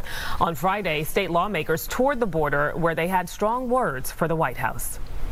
My personal message would be that your policy positions and your decisions matter. And we have a true chaotic anarchy type situation with people coming over by the thousands. Well, DPS says the Mexican state of Coahuila is cooperating with the U.S. Any migrants traveling to the U.S. by train are being picked up and bused further south into Mexico. What? Speaking of Mexico, Mexican police apparently shot and killed a man. This caused protests. Apparently turned violent. Residents of a Mexican town set fire to the municipal palace. Municipal palace sounds weird. After local police shot a young man in the neck. Hold on, I should probably hit the content warning for that.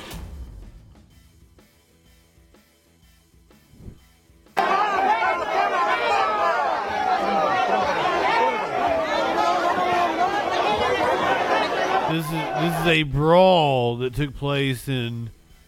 It just says Mexican town. Lerdo Esta de Pai. I don't know if that's the person who took the video and the name of the town.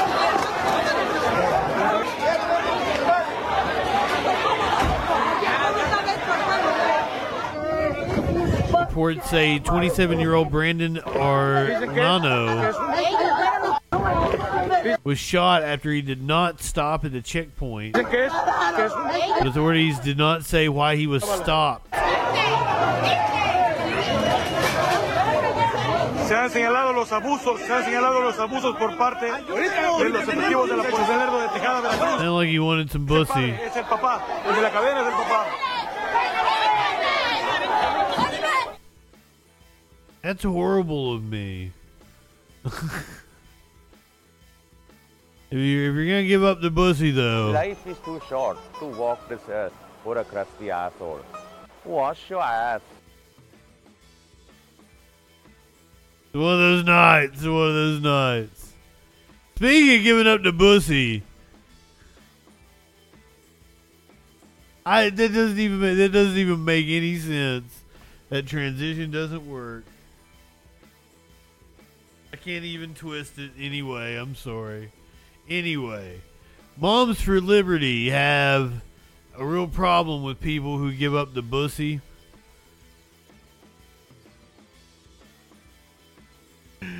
they got a real stick up their asses about that sort of thing.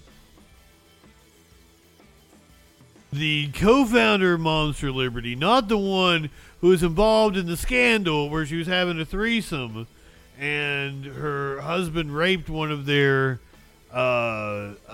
lovers.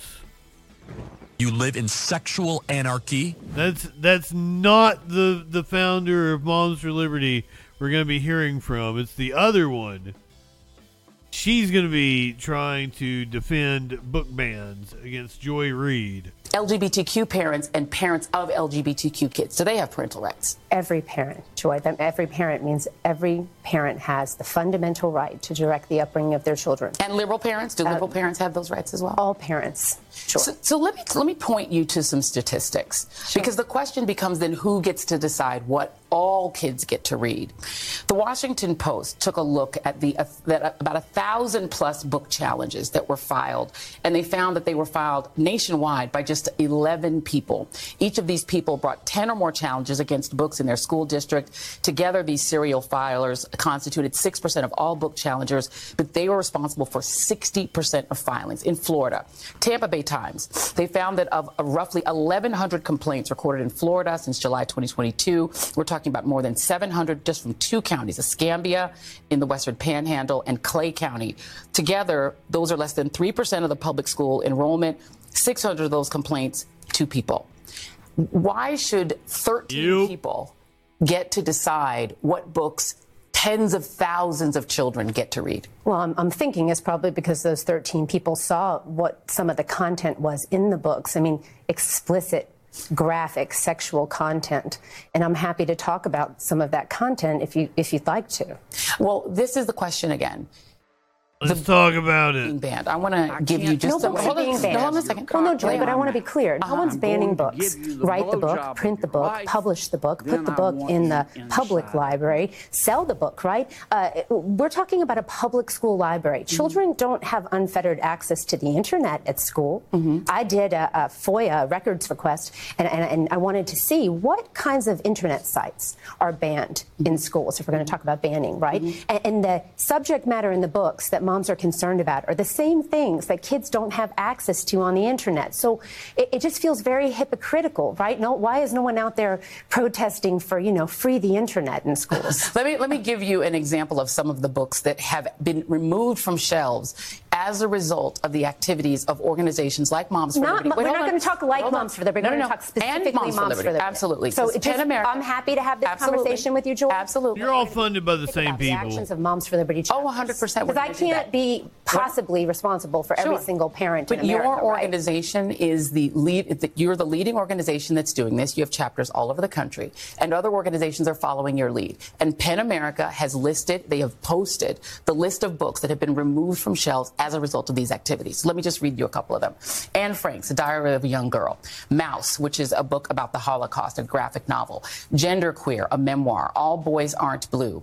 Beloved, Martin Luther King Jr. and the March on Washington. Ruby Bridges Goes to School. Slaughterhouse-Five, The Color Purple, Forever by Judy Blume.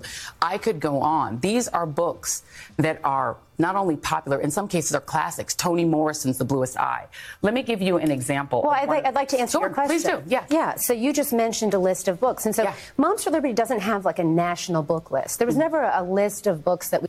I believe, if I remember correctly, this excerpt of Senator Kennedy is from Genderqueer. I can't wait to have your cock in my mouth. I'm going to give you the blowjob of your life. Then I want you inside of me. Am I wrong about that? I do believe that's the book that's from. We put out and said, parents, be concerned about these books, right? We didn't do it because we want our parents to be effective advocates. So when moms are going into the libraries in the schools, when they're seeing what their children have access to, when they go to speak to the superintendent or the principal, they have accurate information, right? They're Where are they getting their information from? You can just go online to a catalog in your children's library, and you can see what without books are reading available. the books. What is Booklooks.com? I I'm aware of a website called booklooks.com where parents can go and see some of the books that other parents are concerned with. She's cute. I'd live in sexual anarchy Florida with her. extensively in counties like, I used to live in Broward County. I lived there for 14 years. Okay. In counties like Broward County, I'd be a swinger with her. Escambia, Moms for Liberty activists are using booklooks.com, and it's essentially a cliff notes for books. Yeah. So you go through without even having to read the book. I'm going to just hold it up so our audience can see what it looks like. This is the one for All Boys Aren't Blue, which is one of the books Moms for Liberty has pushed Everyone to have should go and see the content in this book. That's such a good idea. And so what happens is you can do keyword searches and find certain keywords. Like rape. You can find sure. Or anal rape or dildo. You can find all sorts those types of keywords. Of words. But like, wait, hold on. Wait. Let me finish my question. Then you can answer. I'm going to give you time to answer, but I got to ask you first. No, yeah, I got it. Tiffany Justice. What you find is the keywords that you find, the N-word, anything, words like you just used, whether you'll get out of context passages from the book, and then based on that, Moms for Liberty members are going to places like Broward County School Board meetings, reading out of context passages from these books, and then demanding that the school board remove them.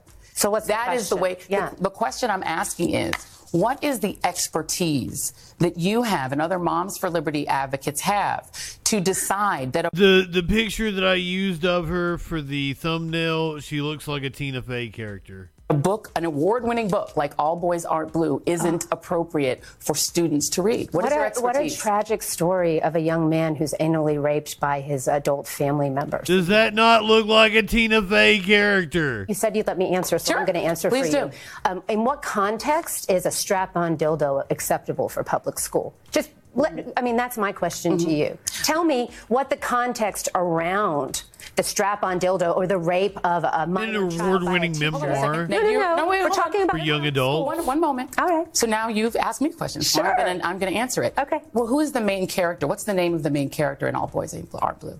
You're asking me right now. You just gave me very specific information about this book, so you're presenting yourself as somebody expert. It's the gentleman. Hold on.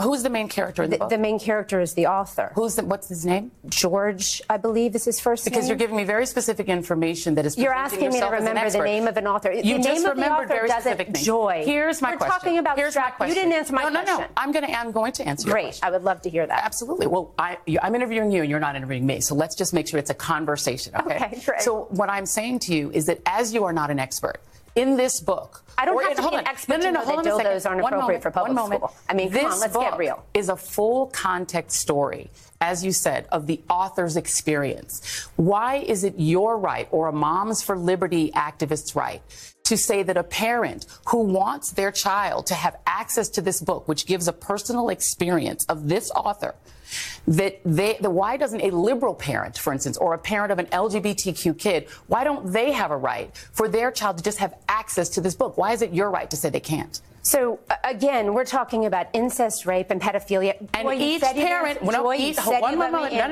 each parent has to decide what is appropriate for their child to read. So I want you to answer. I'm going to ask you one more time. Right. What is your right to tell a parent who wants their child, who might feel seen by this story, why don't they have the right? Why don't they have the right as a parent to say, my child can have access to this book? If a child is seen by this story, that means that they have been the victim of a predator. That means that they have either been raped by a family member, which is far more common than you probably want to acknowledge. You just said that if a child feels seen by this story. You're now making assumptions about it. No, but if a child has been raped, we should do a lot better than put a book on the library shelf. Now you're literally creating a story behind a child that you don't know. Let me show you a form. This is a form that can be obtained in Broward County, Florida. I'm going to show it to the audience, and then I'm going to show it to you.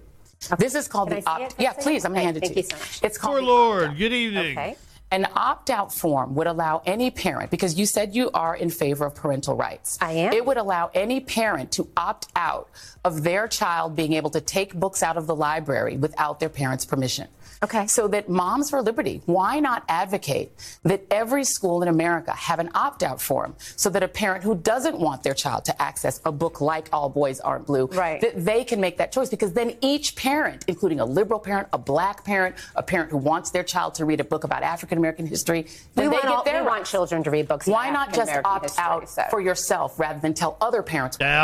First of all, I think what you're talking about here is a wonderful step in the right direction. We should be having conversations about this. This is about local control. A lot of these decisions are made at the local school board level, and that's where these decisions should be made. And there should be vibrant conversations. Sure. What does she tip when she goes out to a restaurant? 10%? 12%? About what's happening in our public schools and what kids have access to. Joy, however, maybe we could just put all the books with all the graphic sexual. She just writes God is great. The rape, the I'm sorry. Let's do I'm so sorry. Let's do a back room. Let's put a curtain up in the library. Richard, good evening. One moment. Video stores. Remember when we were little and you would go to the video store? The books that Moms for and they Liberty. put those The books that Moms for Liberty. With pornography. I know that you. I've seen. We could just do that in I the have public seen library. tapes of what Moms for Liberty does, and you all go into school board meetings and you read graphic stuff. Disingenuous conversation. No, it's not. There's America used to understand that there's something called age-appropriate content. Right, and here's my question again. Like high schoolers. Again.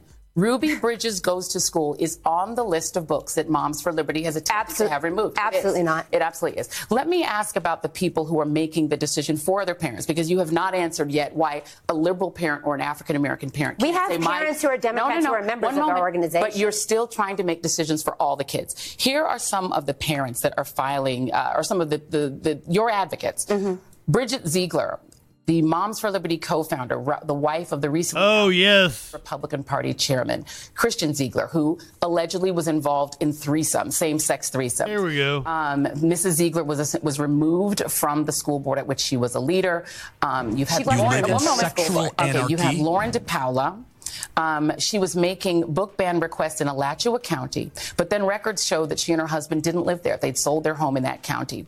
Carrie Blair in Tennessee, who was arrested for property theft charges after allegedly stealing from Target, skip scanning in Target. Why should those three people get to make decisions about what other children should be able to read? Other parents' children should be able to read. Do you know that I served as a school board member from 2016 to 2020? Are you going to answer my question? Yeah, I'm because going we don't to. have an endless time. Joy, I'm going to answer your question, but I need you to understand that when I was an elected representative, I would sit on that dais. And how dare I, sitting there as an elected representative, judge a parent when they would come to the podium to speak and advocate for their child? Because as we started this conversation, we'll end it.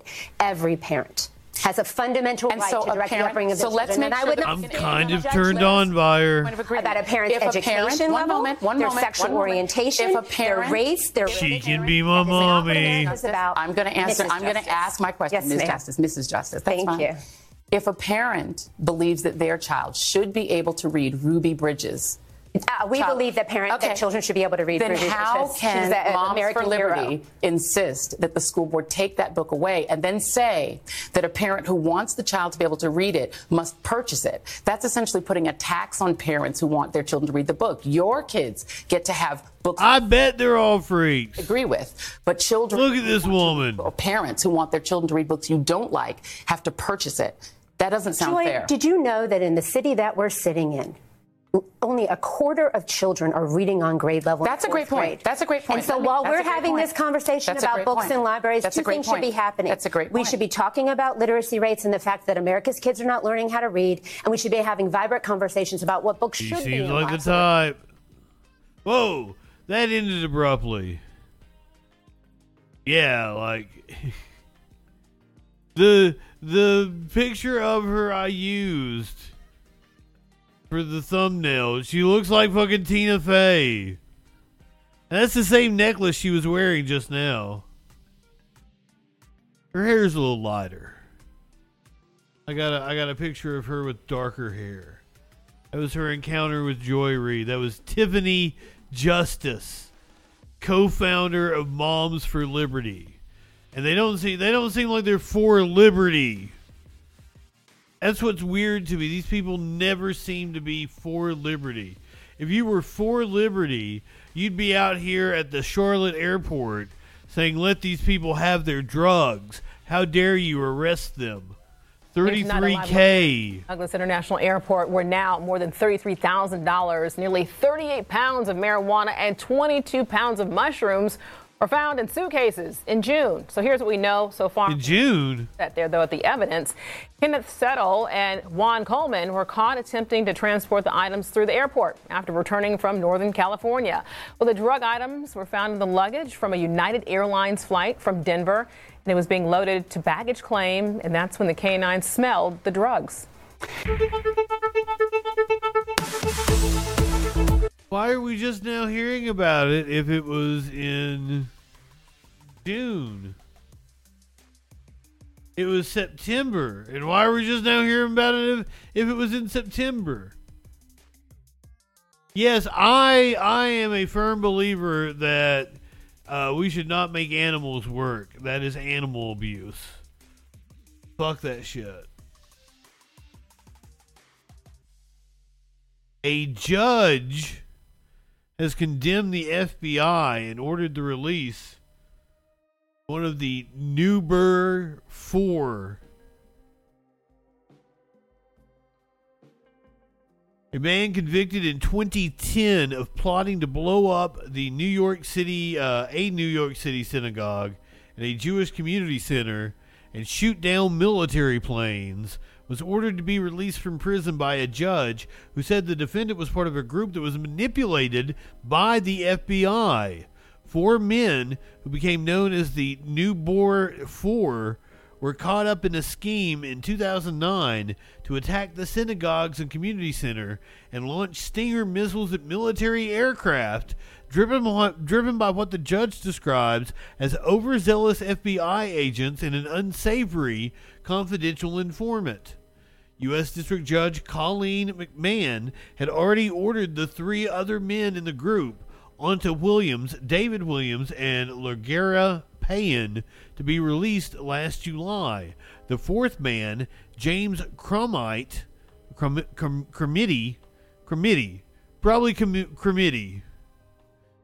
described as the ringleader by the government, was ordered released by the judge on Friday. The judge called the case notorious and described the men as hapless, petty criminals who were easily manipulated by the government into a sting operation. Cromite's lawyer was quoted in the New York Times as saying the judge's order was at least some kind of vindication for what we believe was a tragic miscarriage of justice. The 4 men were convicted of terrorism charges in 2010 and sentenced to 25 years in prison. Friday's order by the judge asked for Cromitty's sentence to be cut to time served plus 90 days. It did not reverse the conviction.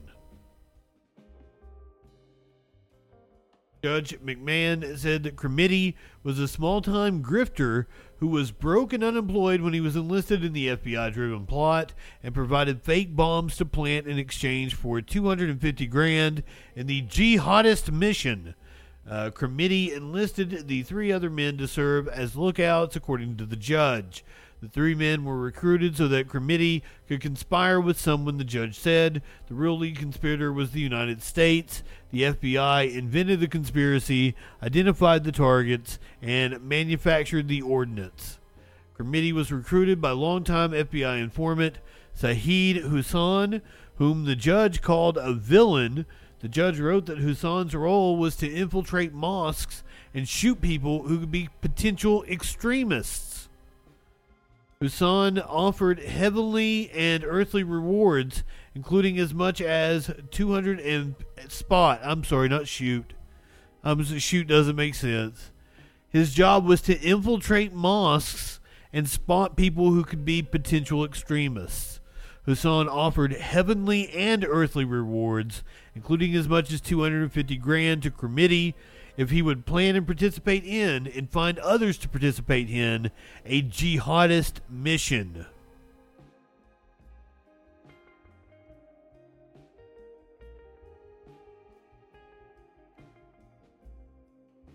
ACAB means those FBI agents too. And we know all about the shitty shit they did to, like, the Muslim community and the black community. We know about the history. They just didn't do it on to January 6th defendants. Come the fuck on.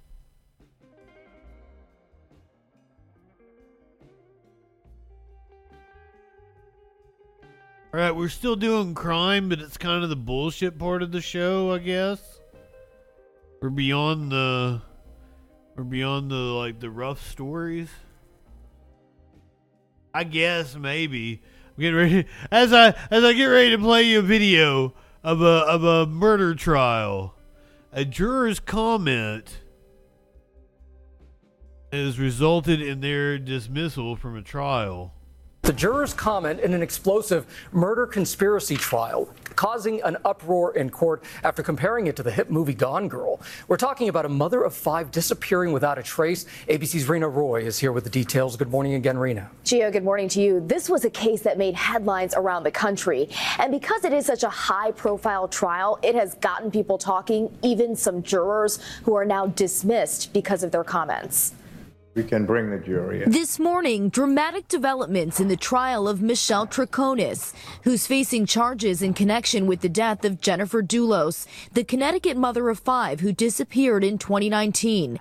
A juror dismissed after comparing the case to the movie Gone Girl. The 2014 crime thriller starring Ben Affleck is about life with plot twists at every turn.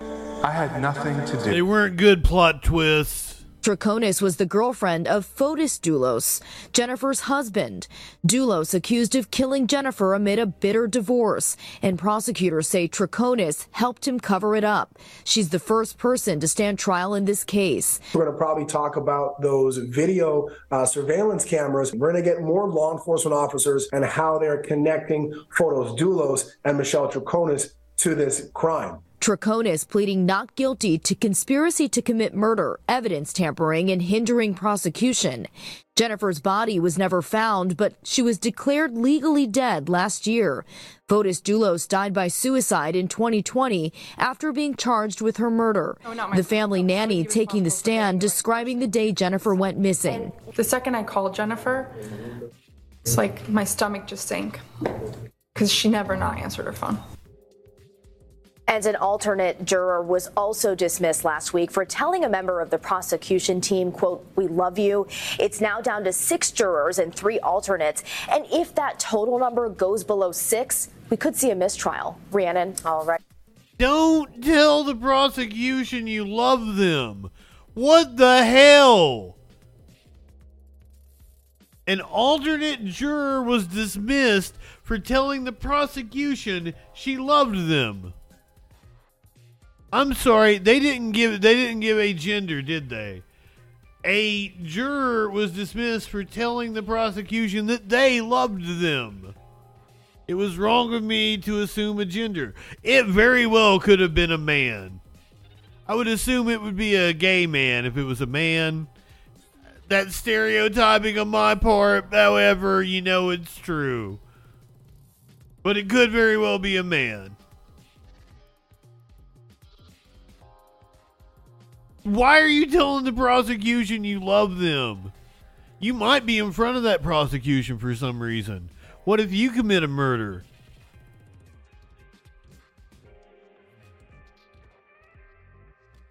A celebrity chef in Louisville, formerly of Louisville, said in a statement that he is confident he'll be exonerated of assault and strangulation. Darnell Super Chef Ferguson's show on the Food Network has been paused, but he says he is confident that the truth... Oh, wait, he had a show on the Food Network. Holy shit. Super Chef Ferguson's show on the Food Network has been paused, but he says he is confident that the truth will come out and he'll be cleared. The celebrity chef is charged with burglary and strangulation involving his estranged wife. His lawyer released this statement on his behalf, saying, quote, Mr. Ferguson continues to maintain his complete innocence and is confident that when all the facts are made public, he will be exonerated. Ferguson's lawyer also says a number of new details have been released that, quote, begin to paint a clear picture of the events of January 2nd, 2024. The statement says Ferguson is focused on the well-being and safety of his family. The case now heads to a grand jury. Well, I mean, he hasn't been officially charged if it's heading to a grand jury. I've not heard of him, but also I haven't watched the Food Network in forever. Oh shit, he looks all snazzy.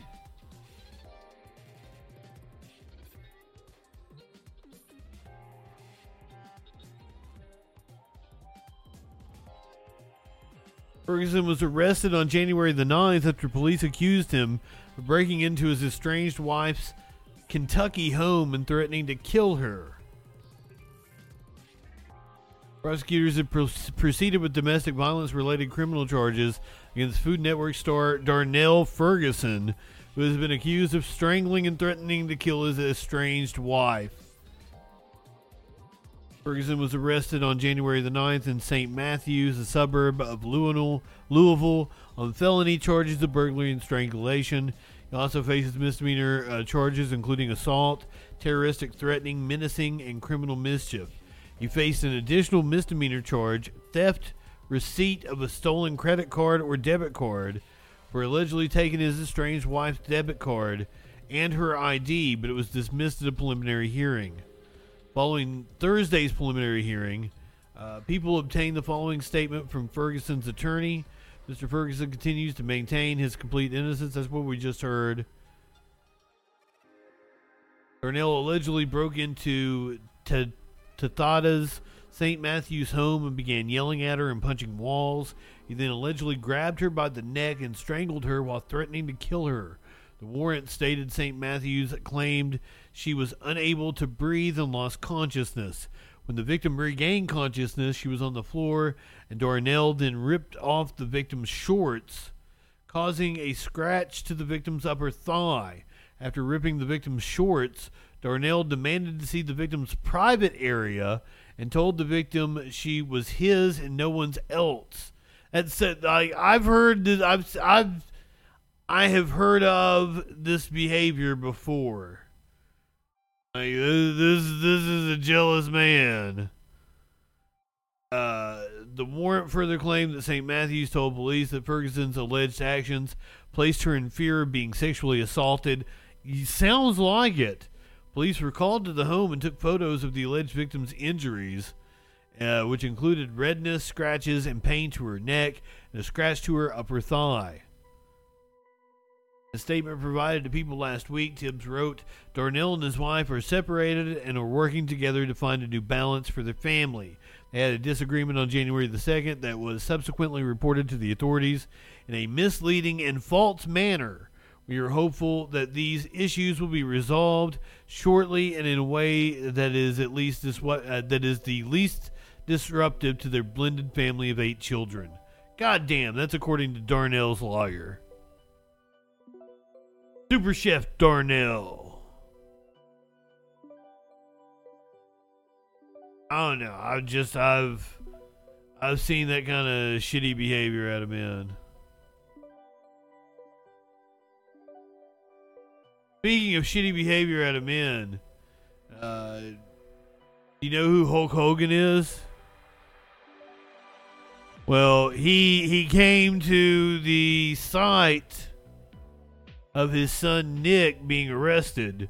This is Nick, I believe, already in handcuffs. Sure. What's if I don't? What's? We're like 22 minutes into this. Explain it to you. We'll get to Hulk Hogan, brother. Your breath for purposes of determining alcohol content when you take the test. This happened in November. We are just now seeing it. The body cam footage was released a few days ago. Yes, now you're asking what happens if you don't. If you refuse to take the test I request of you, your driving privilege will be suspended for a period of 1 year for the first refusal, or 18 months if your driving privilege has been previously suspended, or if you were previously fined under State Statute 327. Good night, Socialist Aunt. DUI, voting statute. Go ahead, light one up, tip one back. Additionally, if you refuse to take the test I requested of you, and if your driving privilege has been previously suspended, or if you've been previously fined under State Statute 327.35215 for a refusal to submit to a lawful test of your breath or no blood, you will be committing a misdemeanor in addition to any other penalties which can be imposed by law. Refusal to submit to the test I requested is admissible. This is the first of 2 Hulk Hogan stories. Go ahead and take a look at it now. I can't hold it. I'm sorry. I got you.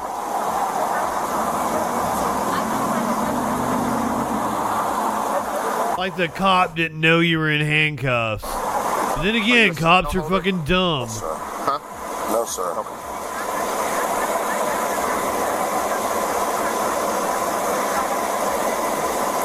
I do want to point out that Nick Hogan has already paralyzed one of his friends.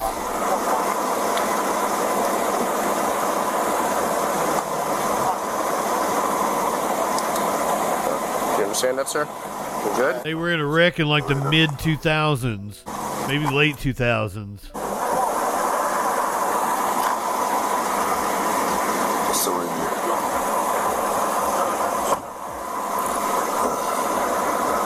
Still reading, boss man. All right. Well, this. Dun, dun, dun, So listen, I've read it to you. What it basically says is that if it's the first time you refuse, you'll lose your license for a year.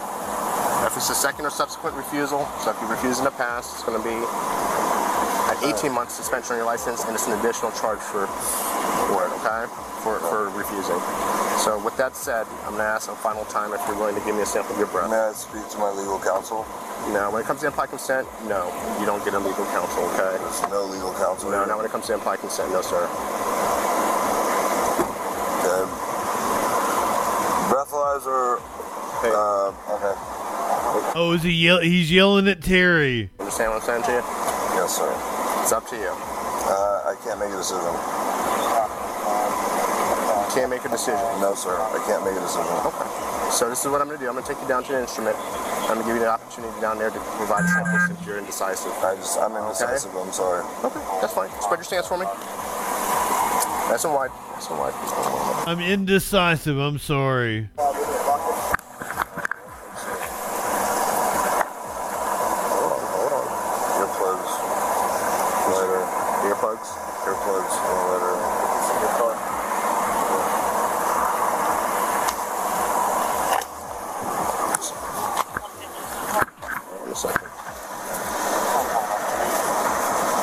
What are the earplugs for? I'm usually not just cruising around with earplugs. I know, this is part of procedures. Alright. We're going to walk over here to my side, okay? You gotta fill up your crotch, son.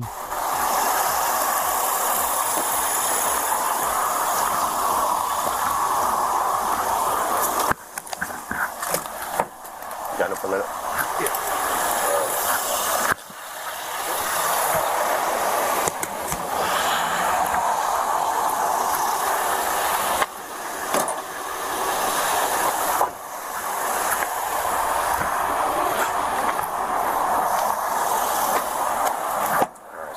I'm disappointed in the kid. Watch your head as you step in, okay? You know, he was on the reality show, The Hogan Knows Best. He paralyzed a friend. There he is. He's currently in custody for DUI. He's wearing a t-shirt of himself. The motherfucker showed up to the scene of his kid getting arrested for DUI wearing a t-shirt of himself. Did he blow? Okay. We're at that point right now where he's asking if he's willing to blow or not. Cool. Let me call my lawyer real quick, see where we're at. This is crazy. Sorry about this. It's all right. Basically, if he refused... He's got a walking stick. I think he has refused. I think that's where we are with it. Give me a second. So if he refuses, he's going to have the opportunity to go to a driver's license hearing, or he can get a hardship driver's license. If this is his first DUI, then there's methods. For sure, breathalyze the Hulkster. Reduce the charges. I mean, there's different things that they can do. With your attorney, you should be able to figure all that out. Yeah, he says his first DUI. Yeah, he should be. His first? Speeding? What was the deal? Move over. Excuse me? Move over. What does move over mean? Means when the officers are working on the side of the road, you change lanes. He went by us at 51. Oh, that's bullshit. So they're taking him over to 49th Street? We're going to take him to the main station. We're going to give him the opportunity to... I think he's refused, so we're going to give him the opportunity to still provide a breath sample regardless. And then if he still refuses, then he'll just get a DUI citation. And his got to spend 8 hours from the time of the arrest. Where's the main station? 645 Pierce Street. Is that downtown? Yes, sir. Is that across from the empty park over there? Yes, sir.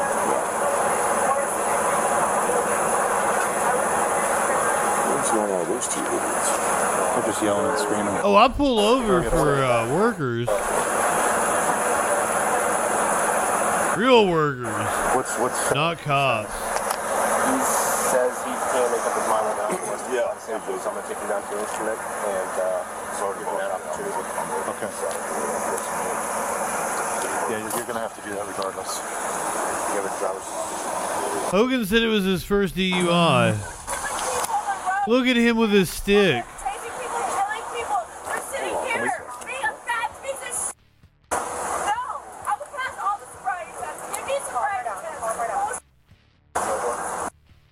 That's his wife? That back passenger was trying to calm her down. It's just not working. No, it's just standard procedure here with me. It's always some type of BS drama. Okay, well,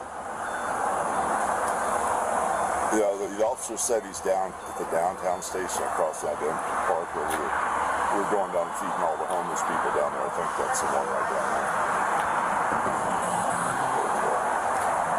All right. So. Hulk Hogan's lucky to be rich. He wasn't for a while. Well, there's no reason for you to stay up there booking him, and then I'm going to bail him out. That should be it. He's got to spend 8 hours. Hold on a second. I'm sorry, what was that, boss? He's got to spend 8 hours in custody. He's going to be there 8 hours? He's got to spend 8 hours. By state law, he's got to spend 8 hours in custody. Okay, well, he's going to spend 8 hours in custody. And then I'll get him out. Can I talk to him?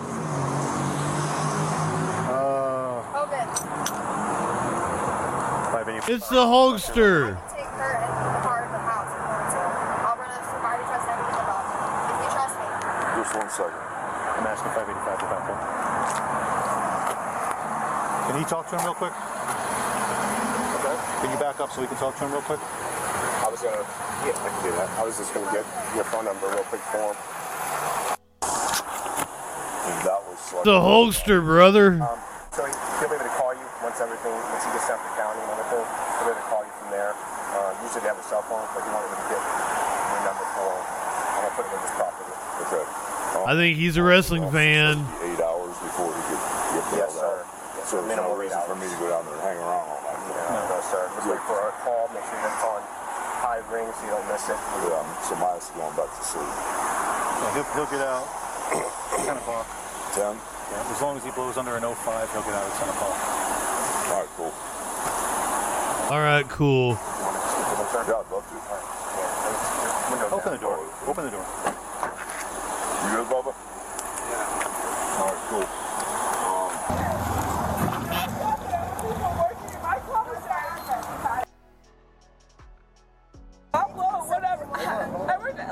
I'm sorry, I'm emotional. Yeah, I worked at Men's Prison. I think you guys make. And I can't blow that long. Who is this? Did they pull somebody else I'm an over? ex-porn star. That's as hard as I can blow. Sorry. I'm an ex-porn star. That's as hard as I can blow. I'm sad. Like, I was a commissary manager, and I sat with people who did BWIs, the boating while intoxicated, and I was like, I didn't know that was possible.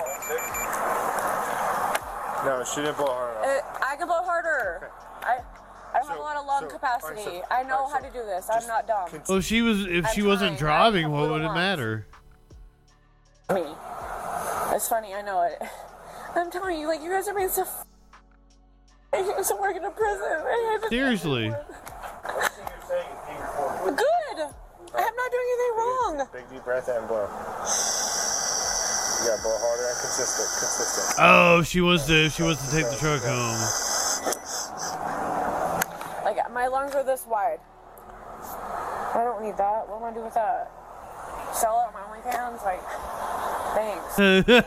Sell it on my OnlyFans. I'm emotional. I'm sad. Yeah, why are we getting them? Racing. On the bowling booth, racing all day. I'll do another one. I'm not drunk. I'm sad. I I used to work at a prison. I was commissary Stop manager. talking for 2 seconds so you can get your breath, because you're not giving a complete sample. Because it's under the limit and you don't believe me. No, yes. That's not why. If it was under the limit, it would say it was under the limit. It's just saying she's talking too much. All right. Big deep breath. I'm not drunk. I'm sad. All right. I love her. And blow. I'm gonna like pass out. If I go to the hospital, you're gonna pay for me to go to the hospital? No. No. Fucking cop. Check my eyes. I can 125. 125. You saying she's drunk? I don't know. Is that over the limit? Double legal. 1.5 times over. What? He was sitting in the car. I couldn't tell, but if he was standing in front of me, I could tell if he was drunk or not by just looking at him. Did he look like he was drunk when you saw him? Yeah, he didn't do.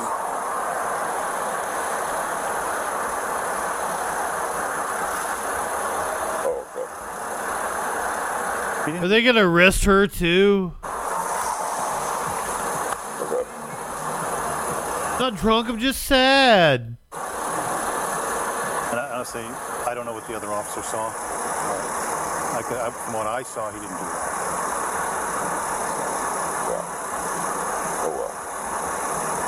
Hogan can tell just by looking at somebody.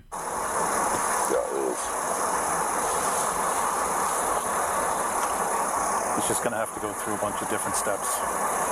I hate Hulk Hogan, but God, is he funny. He already started telling me what you had just told me about the hardship license and the DUI school and the whole thing. Right, he's going to have to jump through a bunch of hoops. And hopefully... He's such a liar. Dude, the best thing I ever did was quit drinking. Every problem I've ever had in my life revolves around somebody drinking alcohol. Mm-hmm. You know? 100%. Unfortunately, this is all we do all night long. Is take I don't know how you do it. Junks off the road. I don't know how you do it, especially with people that keep running their mouths, man. I love them all up. He was almost in Metallica.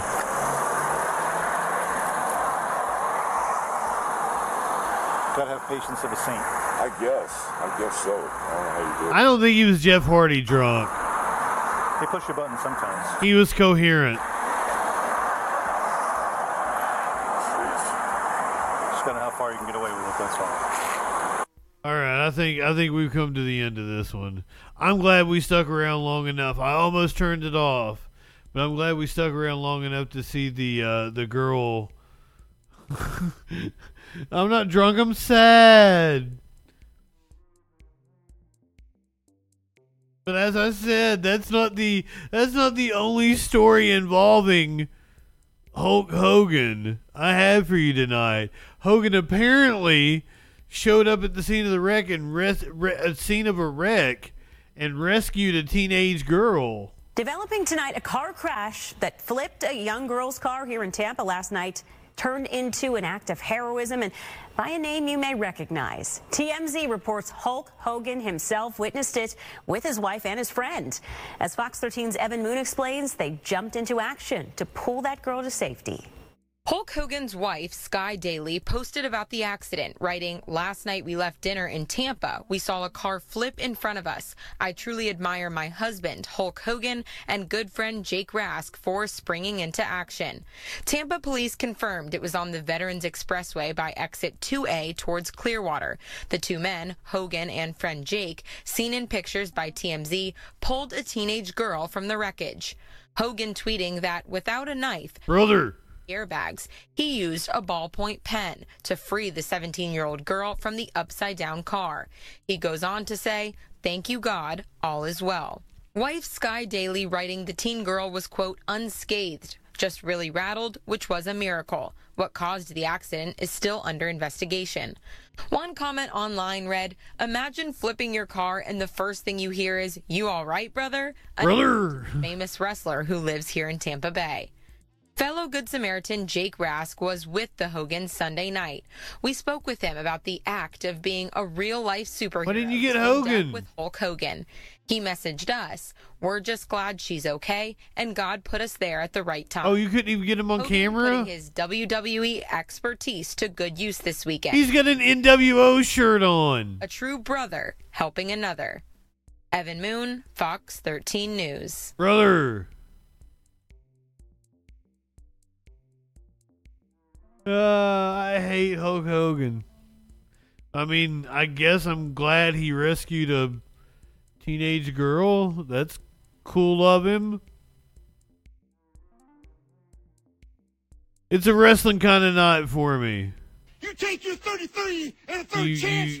do some Scott Steiner math. Chance, and you got an 8 and a third chance of winning. You add it up, and it's the type of night we do several wrestling stories. And this one's heartwarming.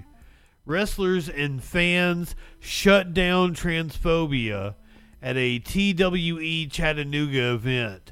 Fans and fellow wrestlers shut down an attendee directing transphobic comments toward an out non-binary pro wrestler, Josh Locke, following their Gig City Championship win. They look quite cute, too.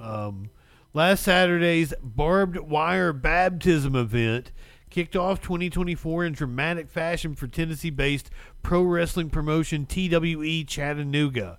The night's main event featured a battle amongst barbed wire between longtime rivals Jaden Newman and Suge D that set a high bar for the rest of the Southeast to meet this year, but an even greater moment preceded the bloody war, one that proved the commitment of TWE Chattanooga to its mantra against hate. The night's semi-main event featured a non-binary wrestler, Josh Locke, against Big Dave in the finals of the TWE Gig City Championship Tournament. Locke would come out on top and become the inaugural holder of the title named after the city the promotion calls home. The win denoted a major moment within the promotion as Locke became the first out non-binary champion in the company's history and possibly in the long history of pro wrestling in the state of Tennessee. But one attendee's multiple transphobic comments directed towards Locke nearly cast a cloud over the historic moment. According to multiple people in the building during the event who spoke to Outsports, a male attendee began directing transphobic language toward Locke early in the match. His one frame of reference was Caitlyn Jenner, and I'm like, bitch, we don't even like her. Said Scotty Moore, a wrestling announcer and YouTuber who heard the comments firsthand. For me, being a non-binary theater kid like Josh, my alarm bells started going off. Pro wrestler Jameson Shook, who wrestled in the night's opener alongside out wrestlers Fanasi and Singrid, daughter of Tyr, took notice of the man as well when the attendee began making similar comments during a moment in the match when Locke, who wrestles as a heel, began drawing fans' ire. Shook made his way over to that side of the building to assess the situation. We got some video, but do we have... Yeah, is that of the... I don't know if this is of the incident, though.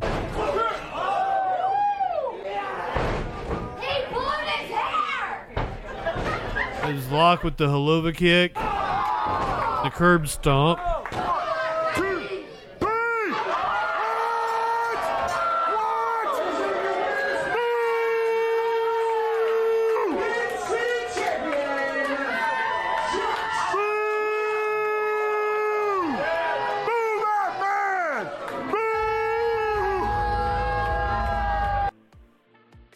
Well, the boo that man is kind of transphobic. Management did not respond to a request for comment from Outsports, but Shook stated that he gained permission from the company officials to discuss the matter. The issue flared once again during Locke's post-match celebration. Locke told Outsports that they hadn't been aware of the hateful comments made during the match before returning to the locker room, but heard a comment about how I looked like Caitlyn Jenner about halfway through their planned acceptance speech. I cut like half of the speech I planned, and at that point, I told them to hit my music, and I was going to go to the back because I just didn't want to be out there anymore, Locke said. Aww. At that moment, a slew of wrestlers and fans jumped into action to shut the attendee down and remove him from the building. It was like the Avengers assembling behind me as Shook, Kevin Ryan, the Blairs, B. Brian Blair? I'm sure I'm forgetting names. Start telling this guy to get out. And then the surrounding crowd starts to join into the groundswell of getting this dude out of there. It made us very proud to see people standing up, knowing the code at TWE, and helped kick the fan out. It's also very telling that nobody came with him and defended him, spoke up, or even left with him after he was removed. The comments definitely rattled Locke in the moment, but the love felt by seeing wrestlers and fans alike oppose the attendee quickly overwhelmed any negative feelings. Oh! It was obviously an emotional moment for me, Locke said. I'm about a year and a half into my career, and I'm an inaugural champion. The transphobic comments came, but it felt so good to see the quick action of everyone at the TWE arena. I don't get that every place I go, but I know I always will at TWE. I eventually got outside. I was upset for about 30 seconds before it went away, and I had people around me checking in and telling me the guy was kicked out. I love and appreciate everyone in the TWE locker room. I know they will always have my back, and it means so much to me that they have supported me since I've been openly out. Beautiful. Love it. I'm sorry, I didn't have time to get an animal video. I gotta go get an animal video now. I'm just going with the first one I got here.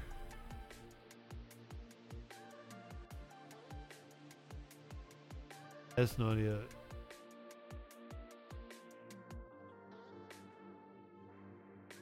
Oh, it's a duck and a cat. Like dog and butterfly. It's several ducklings and a cat.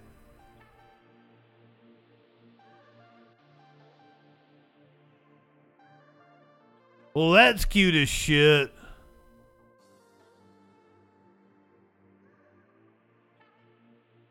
Oh, the ducky fell.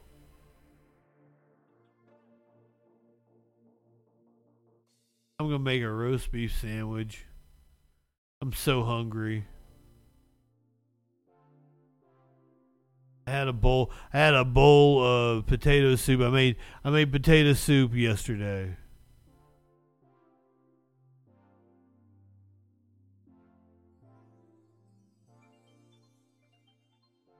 Might even make a cheese sauce.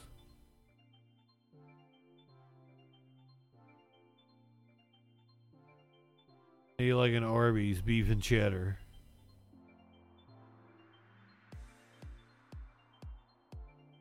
I got extra sharp cheddar for my roast beef sandwiches.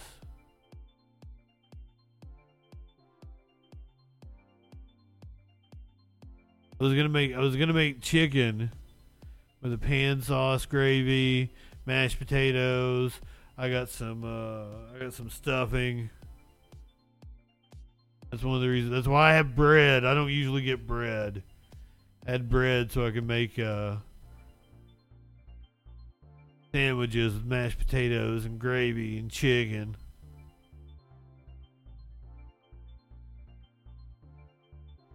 Oh, I bet that orange chicken sounds so fucking good. Do you use like mandarin oranges?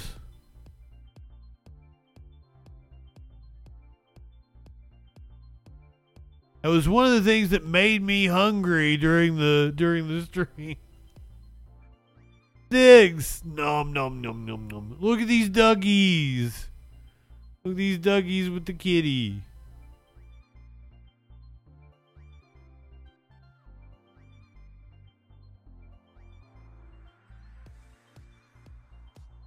Oh, speaking of kitties.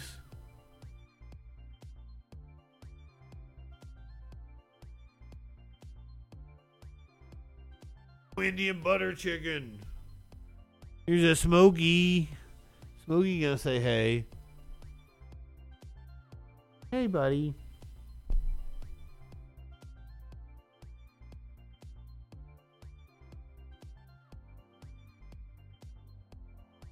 Doc's over there on the couch.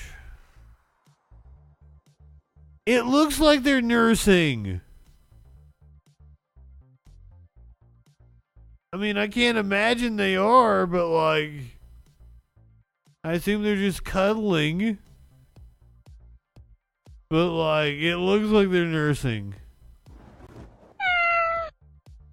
Plot twist is the male cat.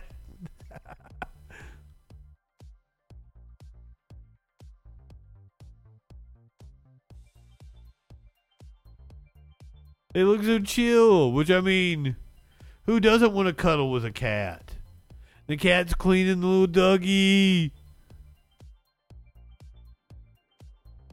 I love cuddling with cats.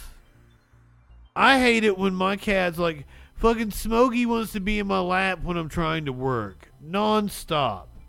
But when I want to lay down and go to sleep and I'm like, Smokey, come cuddle. Does he want to come cuddle with me? No.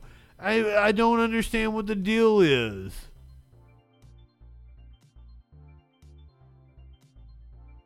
Anyway, we've got the New Hampshire primary taking place on Tuesday. Special Tuesday Troll Patrol this week for the New Hampshire primary. Go ahead, light one up, tip one back. It's all right to have a little fun before you hit the sack. I'm Justin Freakin. We'll see you Tuesday night on the Troll Patrol. Live.